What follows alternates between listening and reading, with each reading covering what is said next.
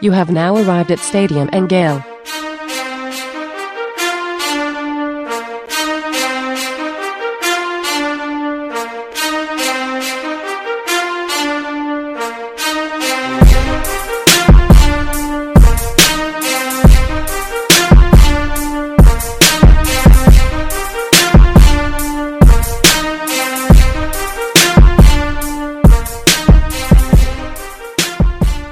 Boys and girls, ladies and gents, welcome to another episode of Stadium and Gale. It's your favorite Uncle Silk. It's Dan. And Nick. Ah, man. Camp has started. I ain't gonna lie, man. I'm feeling like a bullfighter. I'm ready to see some football. The lies have begun. How y'all boys feeling? Y'all good? It's lying season.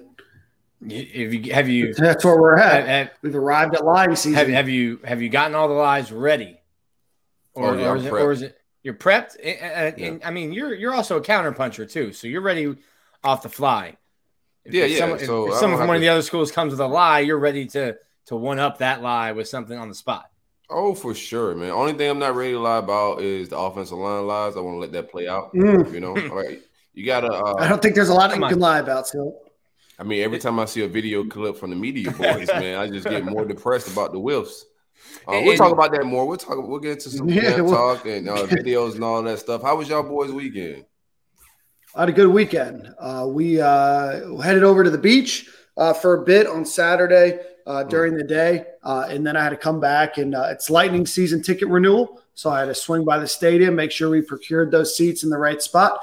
Nick, I know you have the Lightning blocked on Twitter, so this is a perfect and this is great eye-to-eye contact where we can talk a little bit about the Tampa Bay Lightning, back-to-back Stanley Cup champions. Just locked up Ross Colton again, so who knows? Maybe another Stanley Cups in our future. Invite you guys to a game, maybe a Stanley Cup game, so you guys can check that off. And then on Sunday, did you maintain the same tickets or did you upgrade? We upgraded. Life's an upgrade. I like it. You know the vibes. It's an upgrade. So we're about 10 rows back. They're on the lower bowl, So big goals, big wins, big bread. Big bread. They gotta let your boy. When you invite me out, they gotta let me ride the Zamboni or whatever that shit's called. we had an opportunity like 2 years ago to get you on the Zamboni. You had to back out, you know. Yeah, I missed that one, but crank it back up. They got more gas. They do got more gas. And then on Sunday, a friend of ours' sister had a birthday, so I took the boat out. And DJ Snake, very famous DJ for Turned Down for What, was performing at a place called WTR around here. So he parked the boat, anchored up, and listened to some DJ Snake for a while. DJ Snake is the vibes. DJ Snake is a vibe. I've seen him in Miami. I've seen him in Vegas. Nick, have you seen DJ Snake? No, I've yet to go to an artist press play concert, but I got a bachelor party. Got a bachelor party coming up in Vegas, and I'll see the one and only Steve Aoki at Wet Republic. So that'll be my first one. I'm sure I'll remember a sheet cake to the all face. of it. Yo, I would accept a sheet cake to the face from Steve Aoki on the bachelor party. I mean, when I was a kid, I wanted to see Weird Al Yankovic, so I see the vibes. If I'm a kid, I'll take it. These gray hairs speak differently, but I'll take it. I'm not one to ruin any surprises. So still working out some kinks here, but I may be seeing my first show in Red Rocks in a couple months, I guess. So still working on some details, what that might look like. But that's a wild bender you're on, man. You still going? He said it was over. No. Man. Easy. So we you know what I mean. It's a family show. So so there's something going on that we're working on. There's a DJ by the name of Millennium that's going to be out there. May have some plug on some tickets and opportunity to go out there for that. So nothing finalized, but I'll give you guys the update. But that'll be fun. Live stream the whole thing for you guys. That's Red Rock Randy. We've got Hong Kong Andy, Red Rock Randy. Dan's got plugs all over the world. Hey, I think Dan, you should take your bender activities to Patreon, man. Start like videotaping you at concerts and making that exclusive content, man, for the people. I like that idea. That should be a Stadium and Gale Patreon where we three split the revenue and from Dan's venture. Very good. Yeah, you broke up a little bit there, but I get it. Oh, I'm on Dan's. I sent my Wi-Fi down to Nick. But boys, Nick, how was your weekend? Good, man. I mean, I'm in work mode now. It's camp, which means we've got media and I got stories, internet essays to write. So no media on the weekend, but still had stuff to do. But I'm happy to be working, man. I'm excited for football, and I think we're like 26 days away, so it's right around the corner. Man. I mean, your workload is pretty much the same all season, but don't it get easier once the content get easier in the fall? Mm-hmm. Yeah, so like I was telling people, so normally baseball is so good they carry me to like the end of June. And when baseball got knocked out early, I was like, oh, nice vacation. But like, you still got to write stuff. There's just nothing happening. So we in the industry say vote for quotes. When people are talking, it's much easier to write stories. You know, I can only write so many, the top 10 linebackers in Florida Gator history. And you write the same thing every year. So I'm glad we got some actual stuff happening. I'd love to be out there at practice, so we don't have state-sponsored media giving updates, and you know, I'd be able to see what's going on from my own eyes, but we'll take what we can get. I won't have a choice, but I want media access as well. We can talk about that later in the docket. I had a pretty chill weekend. The kids are headed back to school, so a lot of school shopping. Not a lot of driving back and forth, just being relaxation. And I got to see Dave Chappelle on Saturday. Wife got me some tickets for Father's Day. Finally cashed in on that gift this weekend. Had a blast, man. Donnell Rollins was there. The whole lineup was pretty elite. I don't have one complaint. I get why they take away phones. Dave was edgy, controversial, and it's probably good. I'm not mad at the whole idea of taking away phones at every comedy set going forward. I think that needs to be the culture.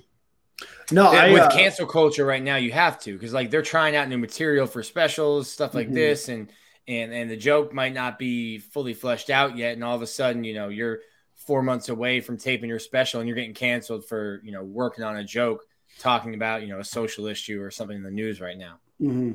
Yeah, I went to a Bruno Mars concert about a year and a half ago out in Vegas, and he did the same thing. They put your phone in these little like sealed bags that, you know, are magnetically locked, and they lock them before you walk in and they unlock them as you walk out. And it's different. It's weird. I mean, you're used to getting that one photo, those couple photos, or filming that video so you can show everybody and kind of relive that moment. But I'll tell you, I've never been more like just entranced in a concert in my entire life. I mean, once you take that phone away, it's weird for the first few minutes. And then after that, I mean, you just get such a different experience and different vibe. You know, I go to a lot of concerts, not just recently, but just in general. That's something that I really like doing, is live music. And, you know, it does suck when you take a picture, right? So like criticize myself here, and then you have to like hold your phone over the sea of phones in front of you just to try to get a good photo or a good video. And then you look back in the video, you're like, that video wasn't even like really worth it, but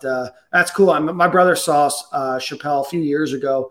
I think he opened his tour in Coral Springs, maybe 3 or 4 years ago. So my brother saw him and he said it was awesome. So that he's definitely on the bucket list.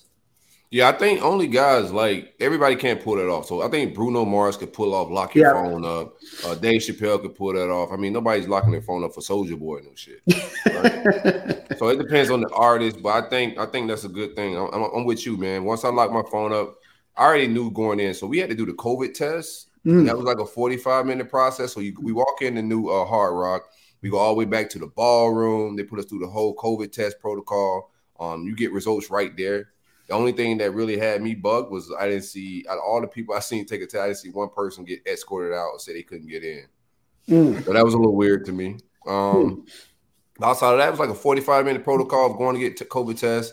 As soon as you walk in, they're locking up your phone. And after that, bro, I mean, you're watching one of the greatest comedians of all time. Like, who cares about like what you put on social media, man? I'm locked in and just enjoyed myself. So shout out to that, man. That's what my weekend consisted of. That and just school shopping. I was first, like I'm a huge fan of comedy. And it's totally different experience. Like I love any Chappelle special that I've watched, but it's a whole different environment. I think it's so much funnier in person. I was just blown away of like, I think Dave is getting sharper. Right? I don't think he's getting, I don't know if he's peaked yet. Who's better than him right now doing it in the game? And we say he's past his prime, but I don't think anybody's doing comedy better than Dave Chappelle right now. And the set I seen Saturday night was the best stuff I ever seen from him. Oh, wow. So I was a little like just taken back. Of course, I laughed. The wife that was the first time she ever enjoyed Dave because she really don't get. She likes the goofy comedy, Kevin Hart, like that type of stuff. But it's the first time like actually getting it, seeing him work. Like you say, he was working on bits for you could tell another special. But I was just blown away how sharp he was, man. Yeah, I was just trying to look up how old Dave Chappelle was when the Chappelle Show was on, but he was in his 20s. And I mean, it's hard to believe that was over 20 years ago. I mean, you talk about a guy that's just been around forever. You've heard his name forever. And Chappelle Show clips are talked about still to this day.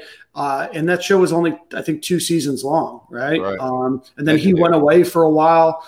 He went over to Africa for a bit, hung low or, was by himself. And I think he still lives in Ohio, small town in Ohio, like away from just kind of the usual glitz and glamour that you see from celebrities and famous people and comedians and everything else. Just seems like super down to earth guy, absolutely hysterical. And I'm glad that you got the chance to do that. I know for my brother, Dave Chappelle was on his bucket list. So glad you got to do that. So that's a really cool thing to do, especially with your wife.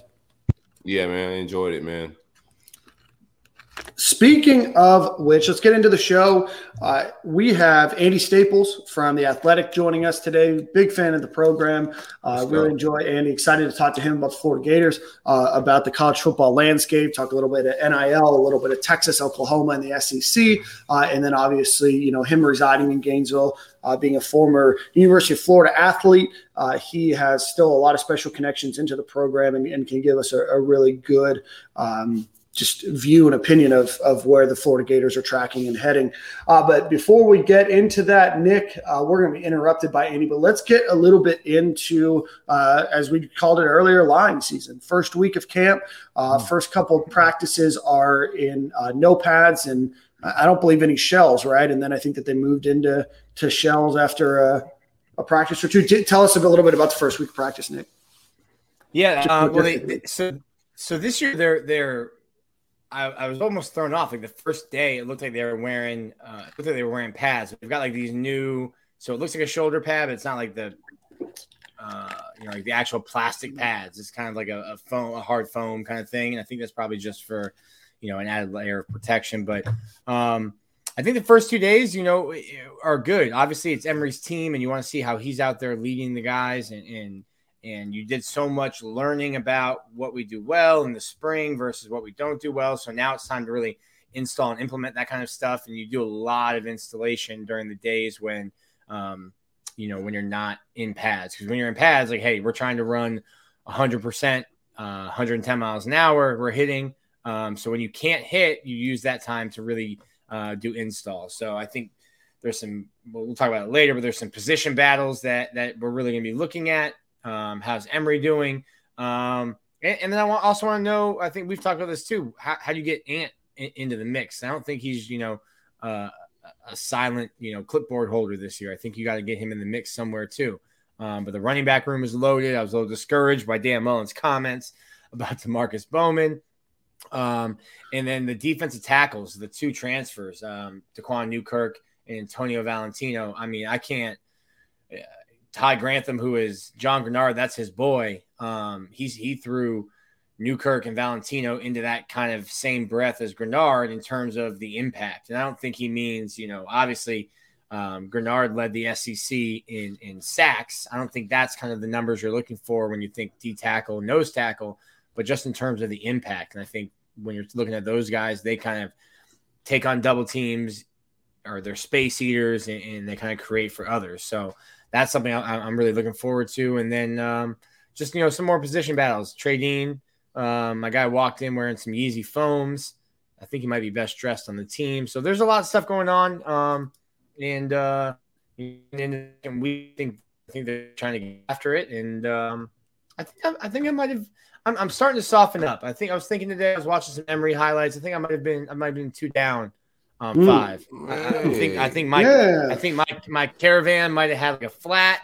And today I watched some stuff and I put you already made your purchase. No, Nick's talking about a caravan. Nick was a one-person caravan. We call that Ryan Solo. No, it's me and Emory Jones in a caravan. We're good. No, I'm not sure he wants to hop in the passenger seat with you after last week. No, probably not. But there's a fence, and I'm trying to play both sides of it right now. So if you both could stop calling me out on that and just let me play both sides of the fence, so I'm just half letting right. you know, according to shout out to everybody involved in buy or sell. I like it as a whole segment. You already made purchases, man, and then there's a return policy. And I haven't been making purchases. That's the thing. I've been window shopping. Yeah, you didn't make the purchase. So like a deal's a deal. Yeah, it was a one-time flash sale. It's a pop-up. It's a pop-up shop, Nick. Mm-hmm. No. Yeah, they're in and they're out. No return policies. No exchanges. All sales are fine. I'll be on eBay paying the resale prices. That's fine. That's right. That's why I always take the silk policy about this whole thing. If you're unsure, just buy. Because what's the worst thing that could happen? Worst thing I'll call you is a homer. I'm not supposed to be that. And Nick's been called much worse in his life, That's true. That's true. Likewise. All right, Nick, let's break it down a little bit before Andy comes on. Yeah. You talked a little bit about DeMarcus Bowman at the beginning. You said you're a little surprised what Dan Mullen said. What did Dan Mullen say about DeMarcus Bowman? So obviously Bowman had, the injury, missed most of spring, where you're doing a lot of installation, throwing a lot of guy, gas out, DeMarcus, he's been limited, but what have you seen from him? And he said, and I'll just read the quote. I mean, he looked good a little bit in spring, but we got to see how he picks things up and he learns. Obviously that hurts being a first-year player. When you miss a whole installation, it's kind of like he's going through installation now and learning it all the first time because he missed it in the spring. And to me, knowing this coaching staff and how if you're older, you get that first seat in line. Now here's a younger player, and you're already saying he's missed and he's behind. And now I'm just thinking like I immediately go to like worst case scenario, and I'm looking at stats at the end of the year and seeing Bowman, with the same number of carries that the number on his jersey and like 23, and just thinking like that's not enough touches for him. I think you're doing yourself a disservice if you're not finding ways to get him on the field and get him the ball. And I think I left Dan's first press conference a little discouraged thinking, well, they might just not because they've got a bunch of older guys who have been through and been in the system. I do not care, Nicholas. I'm with you. I'm with you, but I'm saying I know this coaching staff and what they've done. Yeah, I know them too. And that's why I like to just call a spade a spade. I've seen freshmen like Zach Evans, freshmen all around the country. They play running back. Yo, here's the ball, run to the hole. Yeah. Like the instincts of playing running back, that was one of the positions that you could play early. Mm-hmm. How hard, I understand you need some pass pro stuff that you need to know, but a guy that's a 5-star billing, as explosive we think he is, that's a guy you need to put the ball in his hand. I don't care about like what he knows and what installed. He know what a sweep is. He know what a dive is. This is basic stuff. I'm with you. Yeah, no, I think we've seen, the Florida Gators, and I'm going to look it up here in a second, but I think you've seen Florida play younger running backs, even during Dan Mullen's time. Naquan Wright played, as a freshman. Iverson Clement played a little bit. He was more of a receiving guy. No. I'm just saying in general. Dameon Pierce played, early. I think the big thing that I've noticed under Dan Mullen is that freshman running back will play. You see Malik Davis play, Dameon Pierce played, Naquan Wright played, Iverson Clement played a little bit, not a lot, but you see compared to other positions, you see the Gators playing, Dan Mullen's staff especially, playing running backs earlier in their career rather than other positions like linebacker, defensive line, or offensive line, other positions. I appreciate you guys talking me off the ledge. I just when I we've been doing that a lot. When I hear Dan say he's behind, I worry that we're not going to see enough of who I think is probably the most talented running back in that room. Do you think he's tempering expectations? He could be.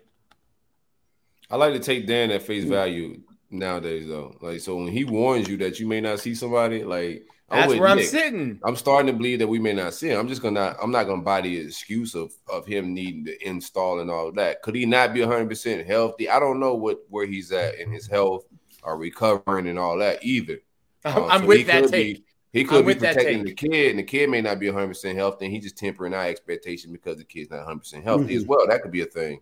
But I'm not buying that he needs an install. He's a running back, man. Hand him the ball and tell him what hole to go to. If there is a hole. Speaking of that's another thing. We'll talk about that later. We'll talk about that in a minute. But before we do that, let's bring our good friend Andy Staples onto the show. Andy knows Dan Mullen better than all of us. He's been around him for a while. Andy Staples with The Athletic. How are you doing, my friend? Good. Which running back were we talking about? I got there right at the end. We're talking about DeMarcus Bowman. That's what I figured it was. They're on me about being negative, but I'm taking Dan at face value when he said Thursday, whenever we talked to him, Thursday, that DeMarcus, because he missed spring, is a little bit behind on the install. And to me, if Dan is coming out and saying someone's behind, especially when it's in a room of 5 guys, he's letting you know, like, hey, you're not going to get what the fans, especially with someone as DeMarcus who has so much hype behind him, you're not going to get what you want, where fans might want him to have 150 touches this year. Well, and the thing about that is that's coach speak for we're not sure if he's going to get the quarterback killed or not.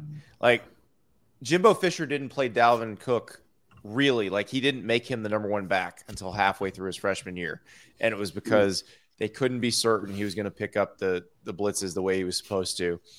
Once they were sure of that, then it was, Katie bar the door. But that's usually what a coach is saying when he's talking about a running back. It's not we don't know if he can run the plays right or hit the holes right, or it is when he is supposed to pick somebody up, can he do it? Does he know what he's supposed to do? So my guess is you will not hear a lot of, with any running back, you will not hear a lot of, oh, he's ready to go until that's what they feel comfortable with. I love it. Well, Andy, go ahead. I was going to say, because I remember talking to somebody about this over the summer, because I asked somebody with the program, how's DeMarcus Bowman doing? Because I remember, I did a story on Jeff Scott when he took over at USF, and that's when DeMarcus had just signed with Clemson. Or no, he was committed to Clemson. He hadn't signed yet. And, the USF fans were asking, well, what about DeMarcus Bowman? You think you could get him to flip? And he's like, no, he's going to Clemson. But they were saying, he was one of the more impressive high school backs that they had seen. So I'm just thinking, if he is what they think he is, then once he picks everything up, my guess is the touches come. I love it. Well, Andy, let's get some big picture for years. What's your outlook for the team this year? I think the offense will be better than the casual fan, the non-Florida fan thinks it will be, because I think people who don't follow Florida are just assuming the offense falls off a cliff because Kyle Pitts is gone, Kyle Trask is gone, Kadarius Toney's gone. I don't think that's the case. I think it just looks different. I think it looks more like some of the better Dan Mullen offenses you saw at Mississippi State, where you've got a quarterback who's a threat to run. And look, I mean, I go back to 2019. When they put Emory in against LSU, he looked good. There was a touchdown pass he threw that got dropped. He had to come in against Auburn, which was a great defense with a couple first-round draft picks in Derek Brown and Noah Igbenogany. I got that right. Yes, I did. There you go. And he looked good. And he, it didn't look like he was a backup quarterback coming in, not knowing what was going on. He came in, ran the offense, and it's, he's been in this offense. And this is the thing I keep thinking back to is, how often does this happen anymore where you have a guy coming in as a redshirt junior to be the starting quarterback? This is how it used to be everywhere. Right. I actually asked Charlie Ward about this when I talked to him a few years ago about something, because I was like, there's no way you would have waited until you were a redshirt junior to start at Florida State. And he's Charlie Ward, the most humble person in the universe. So, of course, he's like, well, I don't know what would have happened. But I'm like, no, of course. You would have been out of there, and you would have been a star the moment you stepped on the field somewhere. But that doesn't happen anymore, because Emory wasn't that second quarterback in a class. Mac Jones was the second quarterback into his class. Kyle Trask was the second quarterback in Felipe's class. The second quarterback will stay sometimes. But Emory was the first quarterback. Emory was the guy that, Dan Mullen wanted him at Mississippi State, and he's like, nah, I think I'm going to commit to Ohio State. And then Dan Mullen gets the Florida job, and Emory ends up in a numbers crunch in Ohio State, and he's like, oh, you're at Florida now? Sure, let's go. But usually guys that are that sought after don't stick around like this. And I think they did a good job of making sure he was part of the offense the entire time and didn't feel like, okay, I'm just an afterthought here. It was always, okay, I'm ready to go in. Yeah, exactly. So I think it's going to be that kind of – they're going to run the ball. Listen, Dan was really honest about why they threw so much, and I'm glad he said it this way because I wish more coaches would just admit this. Just do the thing that works. It's okay. Like, you don't have to outsmart anybody. Like, they had Kyle Pitts and Kadarius Toney and Trevon Grimes. Of course you throw the ball 60% of the time. Why not?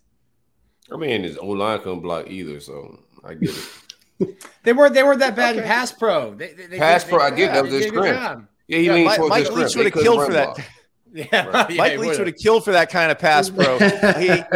he inherits all those Dan Mullen recruits at Mississippi State who are really good run blockers, and they couldn't work backward last year. So there's a little bit of transition, but I just look at those Ethan White before and after photos, and I'm like, okay, they're gonna block fine.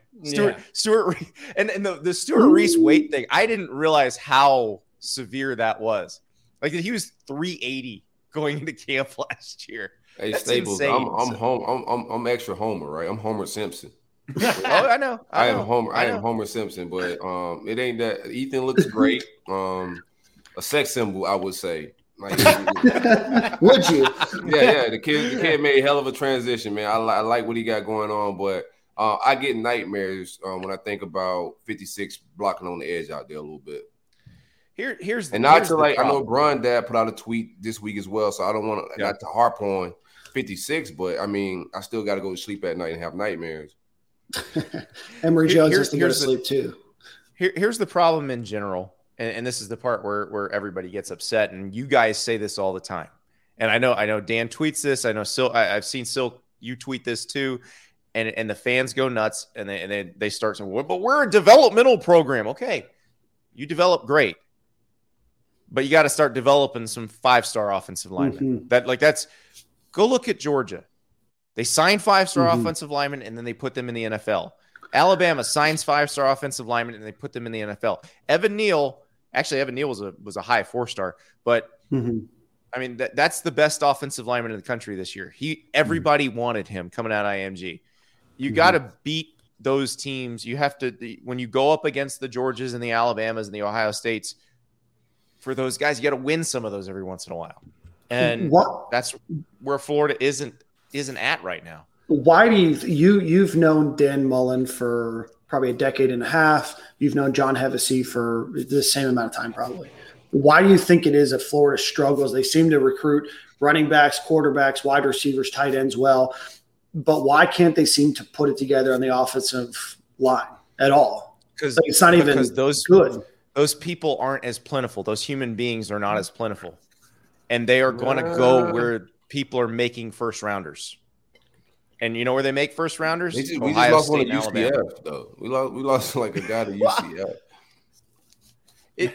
Hey, there's a lot of momentum behind the Gus Bus. I'm gonna need the backstory on that one first. I'm gonna need the backstory before I bail on anybody. I don't need any story. If we lose in the UCF, man, somebody gotta get fired, Andy. I'm like I said, I'm Homer Simpson, but like, come on, man. Well, it's UCF. So but I'm looking at this so I was looking at Evan Stewart and his Final Five and Walter Nolan and Walter Nolan's another example because I say the same thing about the D line as I'm going to say about the O line, but you got to win those. Like when somebody puts up their top 5 or top 6 and it's those schools and Florida's one of those, they got to put the Florida hat on at the end, or there will be no national championships. Like, correct. I'm sure Ahmad's told you this. Like, Urban doesn't win national championships without Percy and Brandon Spikes and guys like that who, like, everybody on earth wanted Percy Harvin. Everybody on the planet, and Florida got him. You got to win a few of those, or you don't win national championships.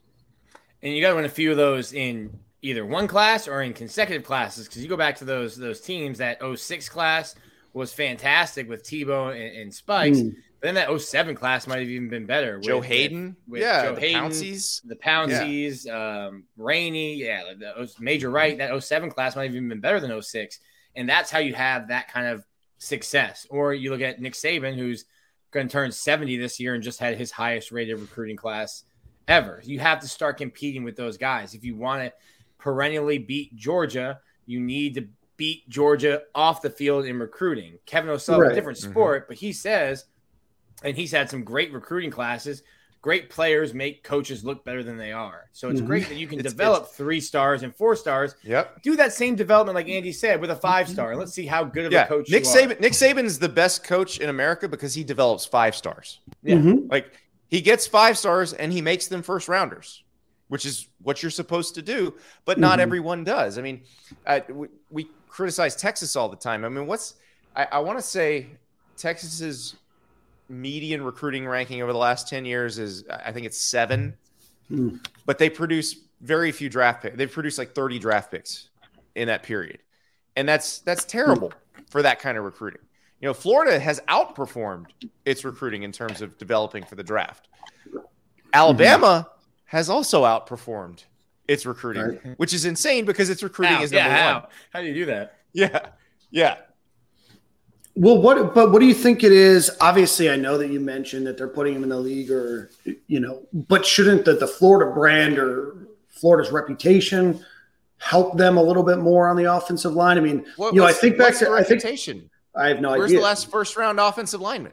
Well, and maybe that's the question mark is then why aren't you not seeing a change? Right. Well, here's a reputation. For a while, the guys would leave Florida after being bashed for 3 years, and then DJ Humphries. DJ Humphries is great in the NFL, and then you got guys that DJ's are the last better after they leave. DJ's the last first-round offensive lineman out of Florida. He's probably the last 5-star, right? But he was probably the last 5-star. And Juwan's an early second-rounder who's a starting right tackle in the NFL now. They have produced linemen, but these guys who, remember, offensive and defensive linemen, ready to walk onto your campus and play, the least plentiful human being in the recruiting world.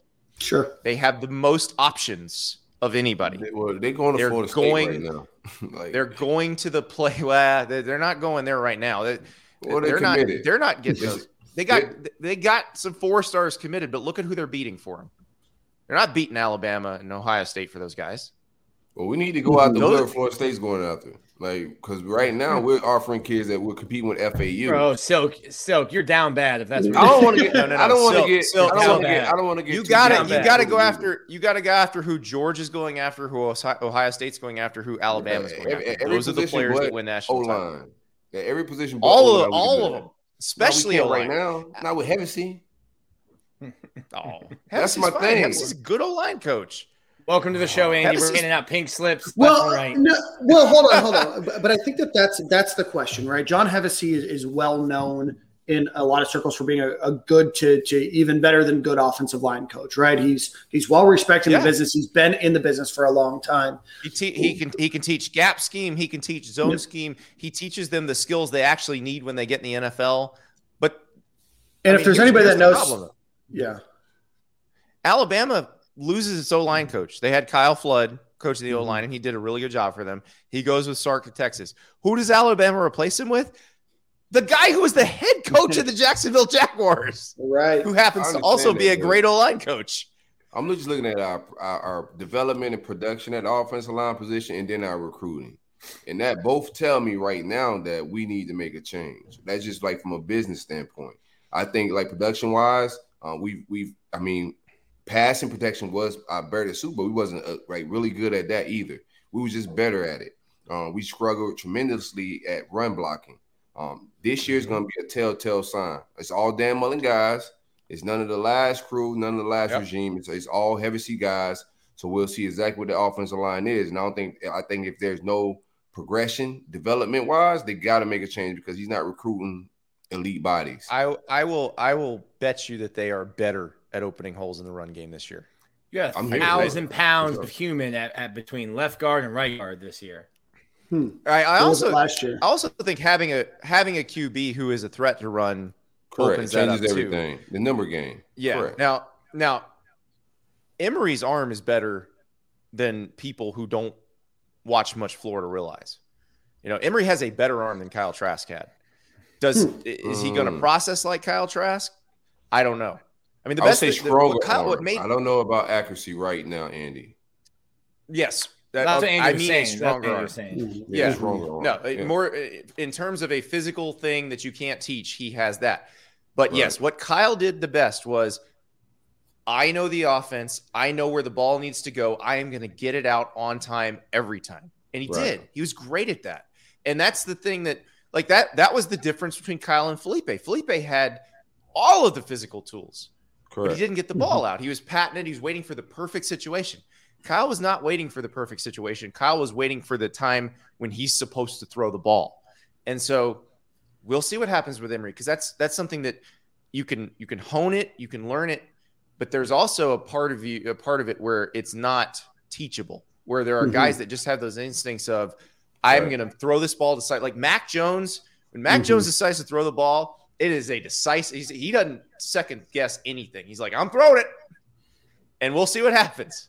And that's the kind of guy, if you've got a smart quarterback who understands your offense really well, who knows when the ball is supposed to get out, everything runs better, everything runs smoother. So we won't know that until we see Emory as the starting quarterback. But given the sample size we've seen, I feel pretty good about that. I feel less good about, will the defense make the kind of improvement it needs to make to be able to hang with a team like Georgia, to be able to hang with a team like Alabama, to be able to hang with LSU. Because, I know LSU had a bad year last year, and obviously the Florida fans are going to be like, well, they came and won in the swamp, so it wasn't that bad. But they're going to be a lot better than they were last year, a lot better. And so that's the tricky part for Florida, is where Georgia was kind of behind the 8 ball on schedule last year, Florida is this year. Having to play Alabama and LSU while Georgia gets Auburn in a rebuilding phase, and Arkansas. I mean, Georgia has such an easier path, and they've got everything kind of set up for them.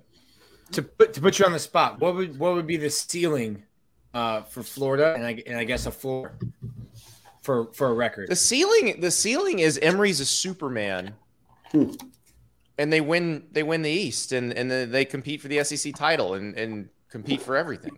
Give my dog a cake. Honestly, if he's that guy, now we don't know that's probably not going to happen, because he probably already would have been the starter at that point. But if he's Superman, that's the ceiling. The floor is, I still think 8 wins would probably be the floor. I don't think they're still a talented, well-coached team. They're not going to completely fall apart. They happen to have a very hard schedule. But I think they can. I think 9-10 is a realistic place to go. 9-3 to 10-2 feels realistic to me. But what I keep wondering about that is, let's say Georgia is 11-1 or 12-0. They're playing for the SEC title. Maybe they go to the playoff. What does the rank and file Florida fans say about that? Because my experience with Florida fans has always been that they're happy for a moment, but they're never really satisfied. And I think 9 or 10 wins in these circumstances would be a really good job. It'd be a good coaching job. I'm not sure it would be appreciated that way, though. Like 10-2, but you're watching Georgia play Alabama on the first Saturday in December. Not a happy Florida fan base, even though 10-2 I think is probably the best case scenario. You're not going to have a happy fan base watching Georgia play Alabama for outside of star ranking, why is everybody so high on Georgia? Like, outside of their recruiting, because I don't see the direction of a program that say they're going to SEC East or the playoffs. You know what I'm saying? I understand how, of course, they should always. They've won the SEC East 3 of the past 4 years. Yeah, I'll take that back. But the playoff, I don't hear a layup of winning the East or the playoffs. Like, when I think about the quarterback situation, the offensive coordinator situation, or just the You mean direction of like the 5-star quarterback who was really good at the end of last year, despite not playing most of the year? Yeah, but he wore a mock turtleneck and he had that mustache. Who now had a full offseason. Remember, let's break down Georgia's offseason last year. Okay, no spring practice, new offensive coordinator. Everybody had Jamie Newman's supposed. Jamie Newman. Oh no, they did not. Florida had a returning starter at quarterback who didn't leave right in the middle of camp.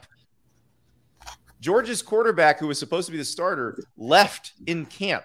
They started a former walk-on. We're winning. They shouldn't be in that position. They're in that position because of recruiting. Well, they're not in that position anymore. Now they have a guy who was a 5-star signee at USC who's starting. They've had more 5-stars, and it's not the first 5-star they had on campus at quarterback.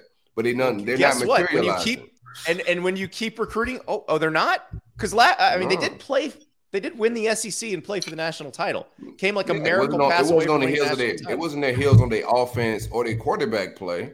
It was because of their defense and a lot of talent they got on the field. But it wasn't because of quarterback play. They didn't beat Oklahoma in like an epic shootout in the Rose Bowl. Sucks not used to this kind of comeback. The offense had to play pretty well to win that game. I'm not talking about every single game, but the reputation of Georgia and their quarterback play is abysmal right now. There's no argument about that. Only because their best quarterbacks have all transferred, and none of their quarterbacks have been drafted. Like, what do they do? What are we talking about here? Wait, their best quarterbacks have all transferred. So Justin Fields transferred. Yes, they made the wrong choice in the Jake Fromm, Justin Fields question, though. I would argue when have they made Justin Fields would have looked really bad in that offense too, because that offense just wasn't good. the year that they went with James Coley as the OC. But no, I listen. I'm telling you right now, they're going to have competent quarterback play. They are ridiculously talented all over the field. And the thing about 5-stars, and you say, Silk, you say, well, they just keep signing 5-stars. The great thing about when you just keep signing 5-stars, if one doesn't work, you just put another one in. Yeah, I get that. I'm not saying it don't work. I'm saying I don't get why it's a layup that they're going to win the East, considering they haven't been consistent. Who's going to beat them? Who's going to beat them? We just beat them. They can lose to Florida and still win the East. Yeah, and they can lose to Auburn as well. There's no you got to show up and play the games. I'm just not saying that Georgia's that good. They're not like a given to show up and win the East, in my opinion. I think they got to show up and win games. I think we got the talent at wide receivers and outside to cause them serious problems. I don't think they know what to expect from us. I just don't see them as a given of winning the East. Well, they don't know what to expect from Florida right now, but they don't play Florida till Halloween weekend. So they're going to know what to expect by the time they play. Right. I'm saying we don't know. We don't know what we're getting out of Florida. I don't think we know what we're getting out of Georgia either. Well, we just see a lot of stars, what I said. And everybody gets hyped up off the ceiling of if Emory's Superman, then we're having a very different conversation. I don't think he has to be Superman. Though. You think Emory has to be Superman? Yeah, I do. Talent with Copeland, I do. Xavier Henderson. Because they got to beat Alabama or LSU too. They got to win one of those and beat Georgia. I think the only giant in that room is Alabama. LSU is not no giant in the room. Last year was weird in LSU. With a foggy game, somebody threw a shoe. We benched our best player on the team. I don't know why. So they win that game. That's LSU and Coach O offense, like the same way. I don't see anything from a Coach O offense that made me scared to play them. There's no such thing as a Coach O offense. He doesn't coach offense. Exactly. And the only time he's had a good offense was with the one guy that's in the NFL now. I just think who they hired. You know who they hired to run their offense, right? The guy Joe Brady told him to hire. The guy who said Jake Peetz knows my offense best. Do you know who Jake Peetz worked with last year? Huh? I don't know who he worked with, but the offense was cheeks. Oh yeah, it was terrible. They made a bad hire. That's why they hired the guy who was working with Joe Brady last year to run it. Yeah, I don't know. We'll see that. But on paper, only one out of those I got as a markdown L to me is Alabama. Is Bama? That's it. And that's the interesting thing to me. Anything on paper that got me scared. I don't know what Alabama's going to be, because that was the best Nick Saban Alabama team we saw. A machine. Of course, they're going to be good, but I think they will be more beatable than they were last year. They weren't beatable at all last year. Why? I'm just trying to follow the logic. Yeah, I mean, this isn't me like criticizing or trying to start a debate. I'm just curious. does it fall back on Georgia a lot with JT Daniels and your belief that he's going to be a very good quarterback for them, and so you think that they're going to be better because you know what, in your opinion, you expect out of quarterback, whereas Alabama, you have a lot more concerns because, I mean, on paper, Alabama's returning more talent than Georgia is, but there seems to be more question marks about Alabama than Georgia. Because they lost a lot of special talent, just like Florida lost a lot of special talent. And so you don't quite know. Now, Alabama's going to be better on defense than they were last year. And that's the thing. Alabama may be capable of winning a 26-13 game, whereas last year they were going to have to score more because their defense wasn't quite as good. They were kind of young. But, like, Will Anderson is the best young pass rusher they've had in forever. Right, yeah. You know, I think, like, Tim Williams was a good pass rusher, but he was a situational player. Like, this is the best every down pass rusher I can remember on a Nick Saban Alabama team. So, and then crazy compliment. They're and they're really good up front. You know, they're always good in the secondary. So I do think they'll be better on defense, but I don't know what Bryce Young's going to be. I do think they'll be able to run the ball. That offensive line is going to open holes. Like, that is not going to be a problem. Ajayi Hall looks like he's going to be awesome. But is Mechie going to be like a Jalen Waddle or Devontae Smith? I don't know. Hall might be, but I just don't know. The collection of talent they had at the skill positions last year was unbelievable. It's even for them, as good as they recruit, that's hard to replace. Yeah, they had 5 first-round draft picks on offense last year. Or... Yeah, and and Landon Dickerson would have been one if he hadn't torn his ACL in the SEC title game. So, that's the thing. So yes, I think Alabama probably could still win the SEC West, probably could still win the SEC in the national championship, but will they be as good as they were last year? I don't even know if that's possible because they were so good last year. Yeah. Andy, I've got a question. Nick Saban's already printed out that quote and it's up in the locker room. Oh yeah, no, that's anti-rat poison. He doesn't print that out. He prints out when we say the really nice things. Yeah, Nick Saban, avid listener to Staven and Gale. If he tuning in, we're doing all right.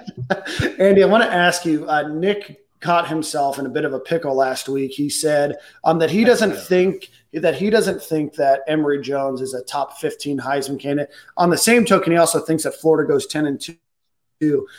Where do you think Emory Jones finishes? That's a paradox right there. It was wild. Hit our attorney ad read because that's misinformation. There's some null set undefined. No. He's a top 15 Heisman guy. Yeah. Nick was compared to a baboon last week for a reason. So, Andy, where do you think, knowing what you know now, where do you have Emory Jones in this Heisman conversation? I have no idea because that's one of those things. Like, the Heisman's going to be some guy we aren't even thinking about right now. How many people thought Devontae Smith, Kyle Trask, and Mac Jones would be Heisman candidates this time last year? Nobody. You may have said Jalen Waddle, maybe. Yeah. There's a guy in my group chat named Spence. He definitely thought Kyle Trask was winning the Heisman. Texas forever. That's right. But I mean, that's the thing. It's going to be some dude we're not even talking about. Or, I do think Sam Howell is going to have another big year at North Carolina. Spencer Rattler is going to put up big numbers at Oklahoma. But, it could be Emory. Nobody's going to be talking about Emory as a Heisman candidate going into the season. But if like we were talking about, if they're 10-2, he's absolutely going to be a Heisman candidate because he's going to be carrying a lot of the offense. He's going to be doing it with his legs, and he's going to have to do it with his arm. Andy, what's go ahead, Nick. I think you still have moments for Heisman. I don't think Florida wins enough for Emory to be up there. If Florida's 10-2, then yeah, he's had those moments. But I think you have enough moments, and I don't think Florida's going to win enough for Emory to be in that position. And then the guys were like, well, some of Johnny Manziel won this many games, and Tebow won with this many games. I'm like, yeah, they put up historic and prolific numbers in those. Johnny Manziel only lost 2 games. Hold on, Johnny Nick is acting totally different though. Like Nick is acting totally different. Yeah. I told you at the top of the show, I built a fence and I'm on both sides. I'm cutting the grass in my yard, in my neighbor's yard. I'm taking care of everyone's yard. You're just straddling Nick's lawn care service. Yeah. Listen. If you're straddling a fence, especially if it's a chain link fence, that gets real uncomfortable in the in the crotchal region. So you're just not. And listen, I know how short Nick. I know how short the shorts you normally wear are. So I'm telling you, you don't want that creeping up in there. Hey, real quick, Andy. What's your opinion on McGee? I've been seeing a lot of clips from Gators football, their social media. I like the way I seemingly, like from afar, I like the way he's coaching those guys in the quarterback room. What's your opinion on McGee? I haven't really gotten a chance to get to talk to him at all or see a whole lot of Garrett. So I don't know. I mean, I know everybody loved him back in the day but I just haven't gotten a chance to form an opinion on him with Florida. I remember when Brian left, the thought was, okay, you got to go out and get a name. But I like the idea of having somebody who'd been in the room with them. So, and Garrett McGee has a lot of really good experience, but unfortunately, I have not gotten a chance to talk to enough people to really get a good handle on how things are going right now. Gotcha. I could have BS'd an answer, but I'm not going. No. I like the authenticity. I just been I like to keep it. We keep it real when we podcast. We don't need generic answers. You can take that to like. Oh yeah.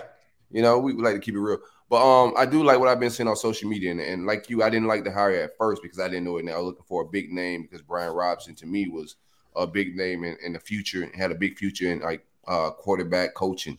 But I like what I'm seeing. I like the feedback I'm getting from some of the guys around campus on McGee. I do want to see how they perform this fall, though. Well, the same sense somebody who's been in the offense and understands Emory and understands how Emory fits into the offense. I think that's important. I think continuity matters in a situation like this. And for sure, I will say, I mean, thinking you go with Dan Mullen through the years, he's not made a lot of like jarring coaching changes. That's not his thing. And I know sometimes fans don't like that.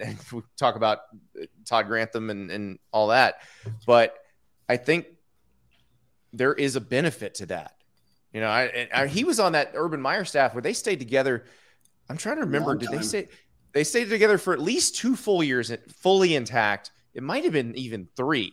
Stan Drayton left to go somewhere. He was the first one to leave, but it was they were together, I think, for 3 full years before anybody changed.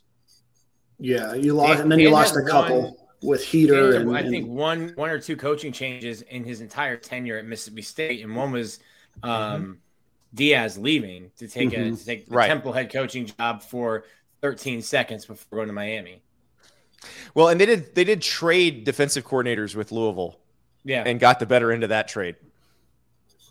Well, and you had which coach was it that coached Jeff Collins? Jeff Collins left, but not a lot of, and I think that's one of the things that fans wanted when Dan Mullen was hired was the continuity, and you continue the same coaching staff, and these guys work together and work well together, and until that goes the opposite direction, and now all of a sudden people are like, he's too loyal to his guys and not making the tough changes. So you're obviously get it from both sides, but nobody's happy unless you're winning the national championship. So that's going to be. But the thing is, the amount of money these guys make, and I'm not talking about the head coaches, the coordinators and the assistant coaches, the amount of money they make now, unfortunately, you don't get a lot of grace. You have to produce every single year because you're being paid to produce. Correct. Yeah. And with it comes with a little pressure. When you're coaching at University of Florida, it don't just come to the quarterback and the head coach. It comes to everybody that has a job, man. Like, these fans that come at the recruiting coordinator, they come at the water boy if the water ain't cold enough. Like, everybody gets criticized, man. Andy, want to talk big picture? Texas, Oklahoma joining the SEC. We've talked about pods. We've talked about divisions. How do you think it all shakes out when you have a 16-team SEC, at least? I think it's probably going to be the 14 pods, but I would prefer it be the 3 permanent opponents. I think Bill Connolly from ESPN calls them personalized pods.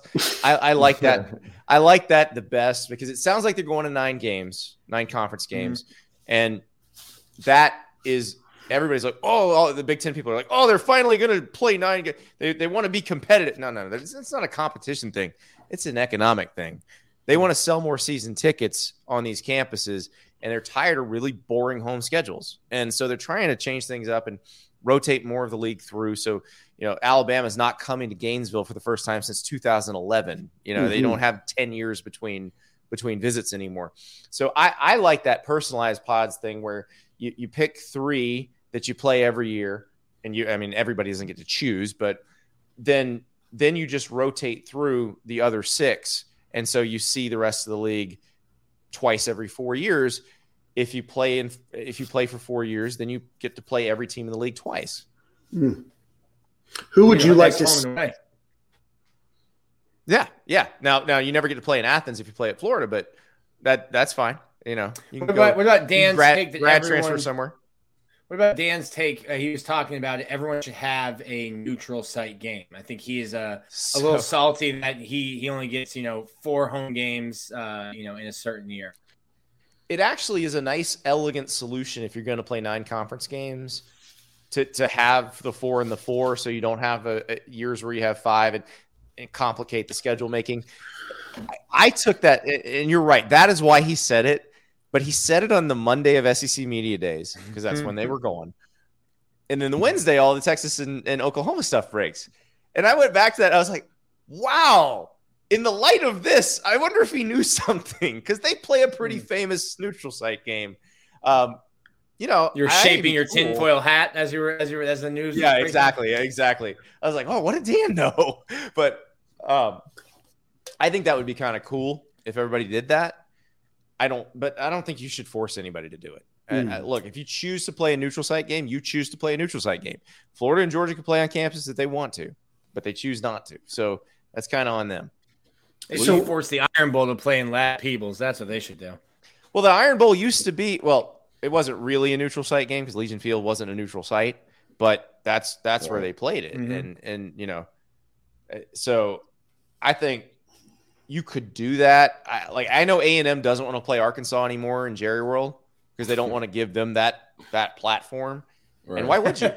So that's so disrespectful, but I think it's I understand true. It. Yeah. Give them that platform. Yeah. Now, granted, Arkansas was the one that invited A&M there because Jerry is an Arkansas guy, but A&M would prefer they not play them in the Dallas-Fort Worth Metroplex every year, and I get that.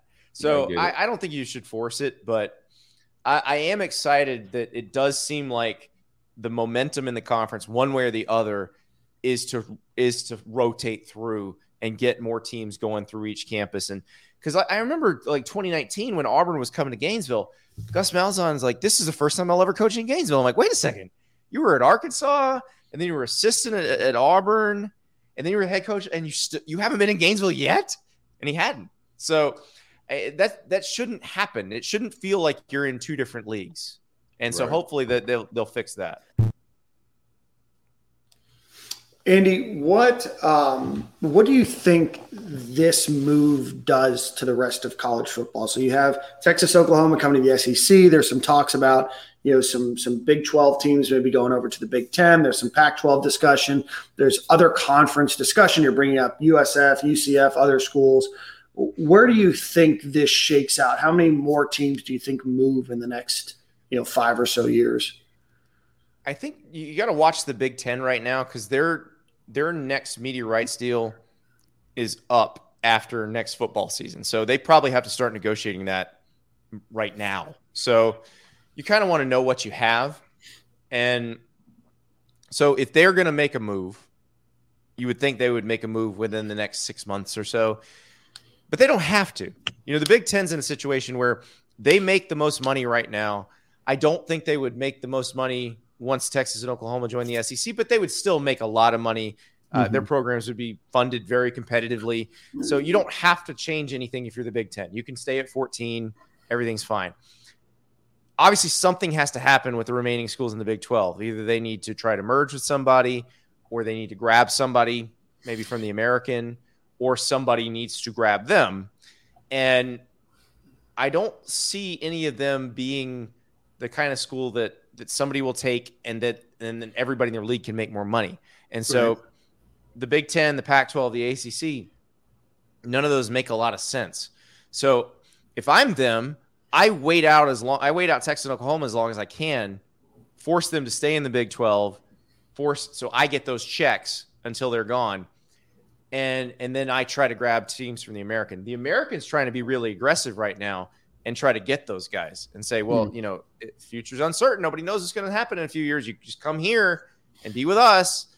But I don't think they're going to do that. And I wouldn't do that if I were them either. I would just make Texas and Oklahoma pay. So now this all breaks. Let's say I don't think the Big Ten is going to do this. I don't think they're going to take Kansas or Iowa State. But from an academic standpoint, the fit, geographic fit, let's say they took those two, then it all falls apart. Then everybody's willy-nilly looking for a home. Texas and Oklahoma get out and go to the SEC sooner. But again, I just don't see what's in it for the Big Ten, because like Indiana and Purdue and Northwestern are not going to take a pay cut to take those guys on. Well, Andy, we don't know when we're going to get you on the show next, so time for some preseason predictions from you. I know that you probably put these on the Athletic and paywall, and you still have a bunch of time to think about these, so we won't lock these. Change my mind.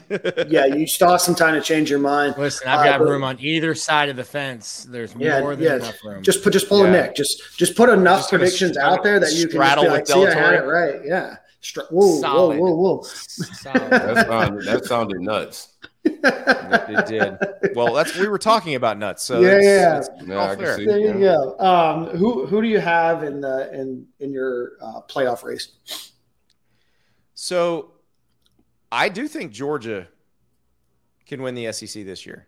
And in fact, if they can't with this path, then you start asking some other questions, because they have the talent. They have the schedule that sets up perfectly for them. So this is the year they need to do that. So I think they would come out of the SEC. Now, there are scenarios where two come out of the SEC, where you get Georgia and Alabama or something like that, where let's say, like, for example, if Georgia beats Clemson and then wins out in the regular season, they could probably lose the SEC championship game and both teams make the playoff. So this strikes me as a year where you could see two SEC teams in the playoff. Obviously, Ohio State from the Big Ten. I just don't see anybody competing with them. I am very curious about when Oregon goes to Ohio State, though, because we don't know what Ohio State's going to look like offensively. They're going to start a quarterback this year who has not thrown a pass in a college game. I'm assuming it's CJ Stroud, but it doesn't matter who they pick because none of them have thrown a pass in a college game yet. So they got Oregon week 2. Oregon may be starting a true freshman at quarterback in Ty Thompson. But I'm curious. This will give us a good test of just how much has Mario Cristobal built up Oregon's roster, because he's building something that looks like Georgia, Alabama, Ohio State, Clemson. They're not there yet, but we'll have an idea of how close they are when we see them against Ohio State. So, if Oregon is competitive in that game, or if they win that game, there's a good chance Oregon's a playoff contender type team, because they're the best team in the Pac-12. It's just a matter of, can they compete on that national level? Oklahoma. Talking about Georgia. Talking about Georgia with that week one matchup with Clemson. If you're talking about Georgia being able to win the East and playoff contender, do you have Georgia beating Clemson week 1? I do think they're going to beat Clemson. Yeah.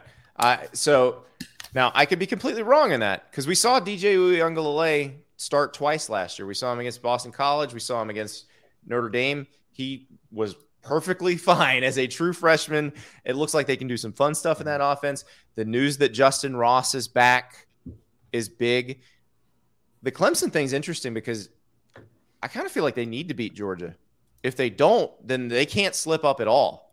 Right. If they slip up at all in the ACC, they're done, even if they win the ACC, if they've lost to Georgia. So that one's tricky. This I think may be the best Oklahoma team Lincoln Riley's had. This might be better than that Baker Mayfield 2017 team, because that team, the defense was bad. The defense was bad opposite that Kyler Murray offense in 2018. They needed an adequate defense those years, and they could have competed for the national title. They've moved past adequate. They're going to be good on defense this year. I don't know if the offense will be quite as dynamic as it was those years, but I think it's going to be really good. It really seemed like Rattler sort of found his groove. Remember they benched him against Texas in the second half. He comes back. He leads them to the win in overtime. I think it was 4 overtimes. After that, he seemed very comfortable. And so now he's had a full offseason. Remember, this is the first time they've had a younger guy at quarterback. It was always somebody older. Baker had started at Texas Tech and sat for a year behind Trevor Knight. Kyler had started some games at Texas A&M as a freshman and then had sat behind Baker. Jalen Hurts had been a 2-year starter at Alabama and then saved their bacon in the SEC championship game the year he didn't start. So they had guys who were in very different places than Spencer Rattler was when he started last season. So I think now you're going to see a more comfortable just dealing Spencer Rattler. And I realize with the Florida fans I'm talking to in this audience, they don't want to think about more comfortable than he looked in the Orange Bowl, in the Cotton Bowl, but that's what they're going to be. And defensively, I'm curious to see how good that D-line is. Like Nick Medino coming off the edge is something they have not really had on those other teams. I don't know if they're quite where Alabama or Clemson is from a D-line standpoint, but they're closer. And so that fascinates me because I've always wondered what a Lincoln Riley team would look like with a good defense. And I think we're going to find out. So that's one that I think could be competitive. So I've given you, I think I've named 6 teams and there's only 4 spots, but I do think if Georgia beats Clemson, there's a real possibility you're looking at 2 SEC teams in the playoff this year. Well, we got about 28 days, 26 days, 25 days, whatever Nick was saying. Before, I can't wait until college football starts. It'll be an exciting year. There's a lot of uncertainty. I feel like there's more uncertainty this year about who that top team in college football is than there has been in other years. So I'm excited to see how everything shakes out there. There's a lot of just question marks around all of college football. So I'm excited. Nick, Silk, any other questions before we let Andy go? But before you do, obviously, feel free to plug your Twitter and all of your writing. I'm at Andy_Staples on Twitter. You can find me at The Athletic, and feel free to subscribe. And we got my man G. Allen Taylor. I don't even know what the G stands for. I just know he's always been Allen to me. So, yeah. But he's doing a great job covering the Gators. And you can listen to the Andy Staples Show wherever you get podcasts. We got 6. Once the season starts, we'll have 6 shows a week in the feed, 4 of them involving me, and then 2 involving some of my friends. And when there's not a new stadium in Gale, I promise we'll keep you entertained. I appreciate that. So brisket is the best barbecue. What position on Florida's team is brisket? Nick, what's your favorite barbecue? Nonsense. It's just nonsense. Brisket's the best meat. Oh, he worked on that question all week too. I could tell. Okay, so brisket is not necessarily the best meat. Good brisket is great. Bad brisket is horrible. Which I guess is probably like an O-line. Brisket's like the O-line. When it's good, it's great, and when it's bad, it's terrible. I like that. Full circle. Because you can kind of like pulled pork is kind of idiot proof. Like the fat's just going to drain through and keep it moist, and it's hard to mess up pulled pork. It's easy to mess up brisket.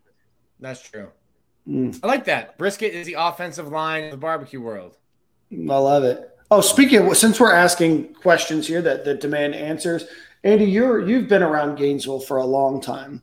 You're seeing Midtown change quite a bit. You're seeing a lot of the bars change. You're seeing some of them close down. We've had this debate. We've had numerous spirited debates. In fact, I've had this debate with Nick for about 8 years now. What is the quintessential Midtown Gainesville bar, and why is it Balls? So you're wearing a Balls hat. I feel like I should have worn my Grog House hat. Because I did just purchase a Grog House hat. Yeah, rest in peace. Hey, listen. If they can fix the floorboards, I got faith that they can bring it. They're in a coma with little brain activity. Come on, Andy. I do love how the announcement was essentially because it will collapse on Balls. No thought of if the salty dog's going to be okay. Nobody's worried about the salty dog. Because that's what I mean. That's why Balls. Per year. No, They're trying to protect a national treasure. I get it. Well, The first off, greatest Midtown whenever bar- the health inspector walked in that found the floorboards, he was like, all right, so there's at least 30 other health inspectors that should have lost their job. This isn't new. This isn't new. Like, Andy was playing offensive line at Florida when the floorboards went bad. Yeah, the floorboards were quite bad when I was a student. So I don't know where they're getting this as new information. But so the greatest Midtown bar ever will always be the Purple Porpoise. I spent my 21st birthday there in what I believe is the Lavender Mullet. That's the pool table room. The Blowhole is the dance floor. And it was excellent.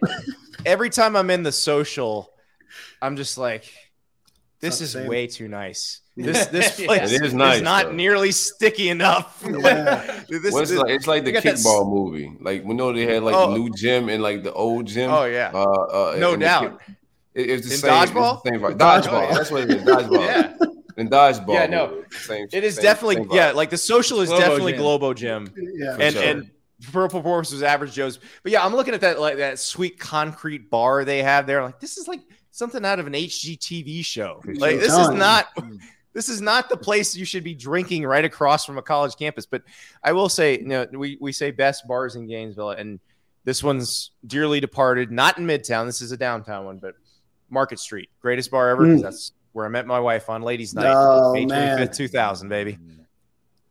Man, Smart man. well, we know Andy's wife listens to the show very avidly, so we sure. appreciate that this is a Staples family tradition. That's right. I love it, man. Well, Andy, we appreciate you coming on as always, man. We look forward to having you on during the season. Thanks so much for your time. We'll talk to you soon, my friend. Thanks, guys. Thanks a lot, Andy. Andy Staples. Oh, big fan of Andy. Always enjoy hearing from Andy. Enjoy Shout out to Andy too. He was on for what? He was on for like 50 minutes. 45 minutes, yeah. 45 minutes? Andy's my guy, but he tried to ruin Homer season and Lion season. That's what he tried. Honestly, I almost rang the bell for round 2 because you were dazed for a minute there. You weren't ready. No, I had to regroup. You got clocked for a second and like the eyes rolled back and I was like, oh no, Silk wasn't prepared. I thought we was on the same team. You know? I thought we came to lie together. It was a gentle sparring session. Silk was like, wait, no one told him that we were just sparring today. I ain't put my helmet on. He just started yelling, yo, relax. It was a good conversation. I get the Georgia hype, but I'm ready to lie. And they gotta show me something. I like to see what they look like week 1 versus Clemson. I've said it before. I think I'm just not as high on Daniels as a lot of the other like media and national media are. Looked good towards the end of the year, sure, but Georgia's the big part of Georgia's schedule. Georgia's schedule was front loaded. Like, they had the easy part of their schedule towards the end. They play Kentucky and Vanderbilt and Tennessee, and it's much easier to look good against those teams than it is against Florida and the tougher teams you played to begin with. It's like why Kentucky is like, oh, is this the year for Kentucky? Because they rattle off like 3 wins in a bowl every year. Towards the end of that's the what year happens at Tennessee too. Yeah. Tennessee off-season champions. Not this year. No, I expect Georgia to be a good football team. They got a lot of talent. I don't think Kirby's a slouch, but I don't think anything's a given. I think they got to show up and pull up, regardless. And I don't got them down for just one loss and skating through like the SEC like that. I think they're gonna be even Auburn. Anybody they play, I don't got them just blowing anybody out. I think they're at Auburn this year, but Auburn's a new coach. It's a new coaching staff, a lot of turnover. Like, I think people are super high on Bo Nix, and I think Florida fans are probably lower on Bo Nix than I am. Like, I think he's serviceable. I don't think he's a Heisman dark horse or a first team, second team, all SEC. Terrible. But I don't think he's bad. I don't think. I didn't like that. Is bad. I think Bo Nix is terrible. I'm gonna be honest. Dude, the one time we really saw him, he was a freshman coming into probably the most hostile environment in the swamp since I've been covering. Not since I was, in college watching Tebow and them boys, but like that was the most hostile environment. I mean, Auburn came away lying, saying that Florida's Wi-Fi things were like pumping in crowd noise. Like that was a great environment, and he's a freshman that year. That was a tough place to play. That was a good defense. Really, don't talk about his entire. I saw him last year play. He wasn't good last year, Nick.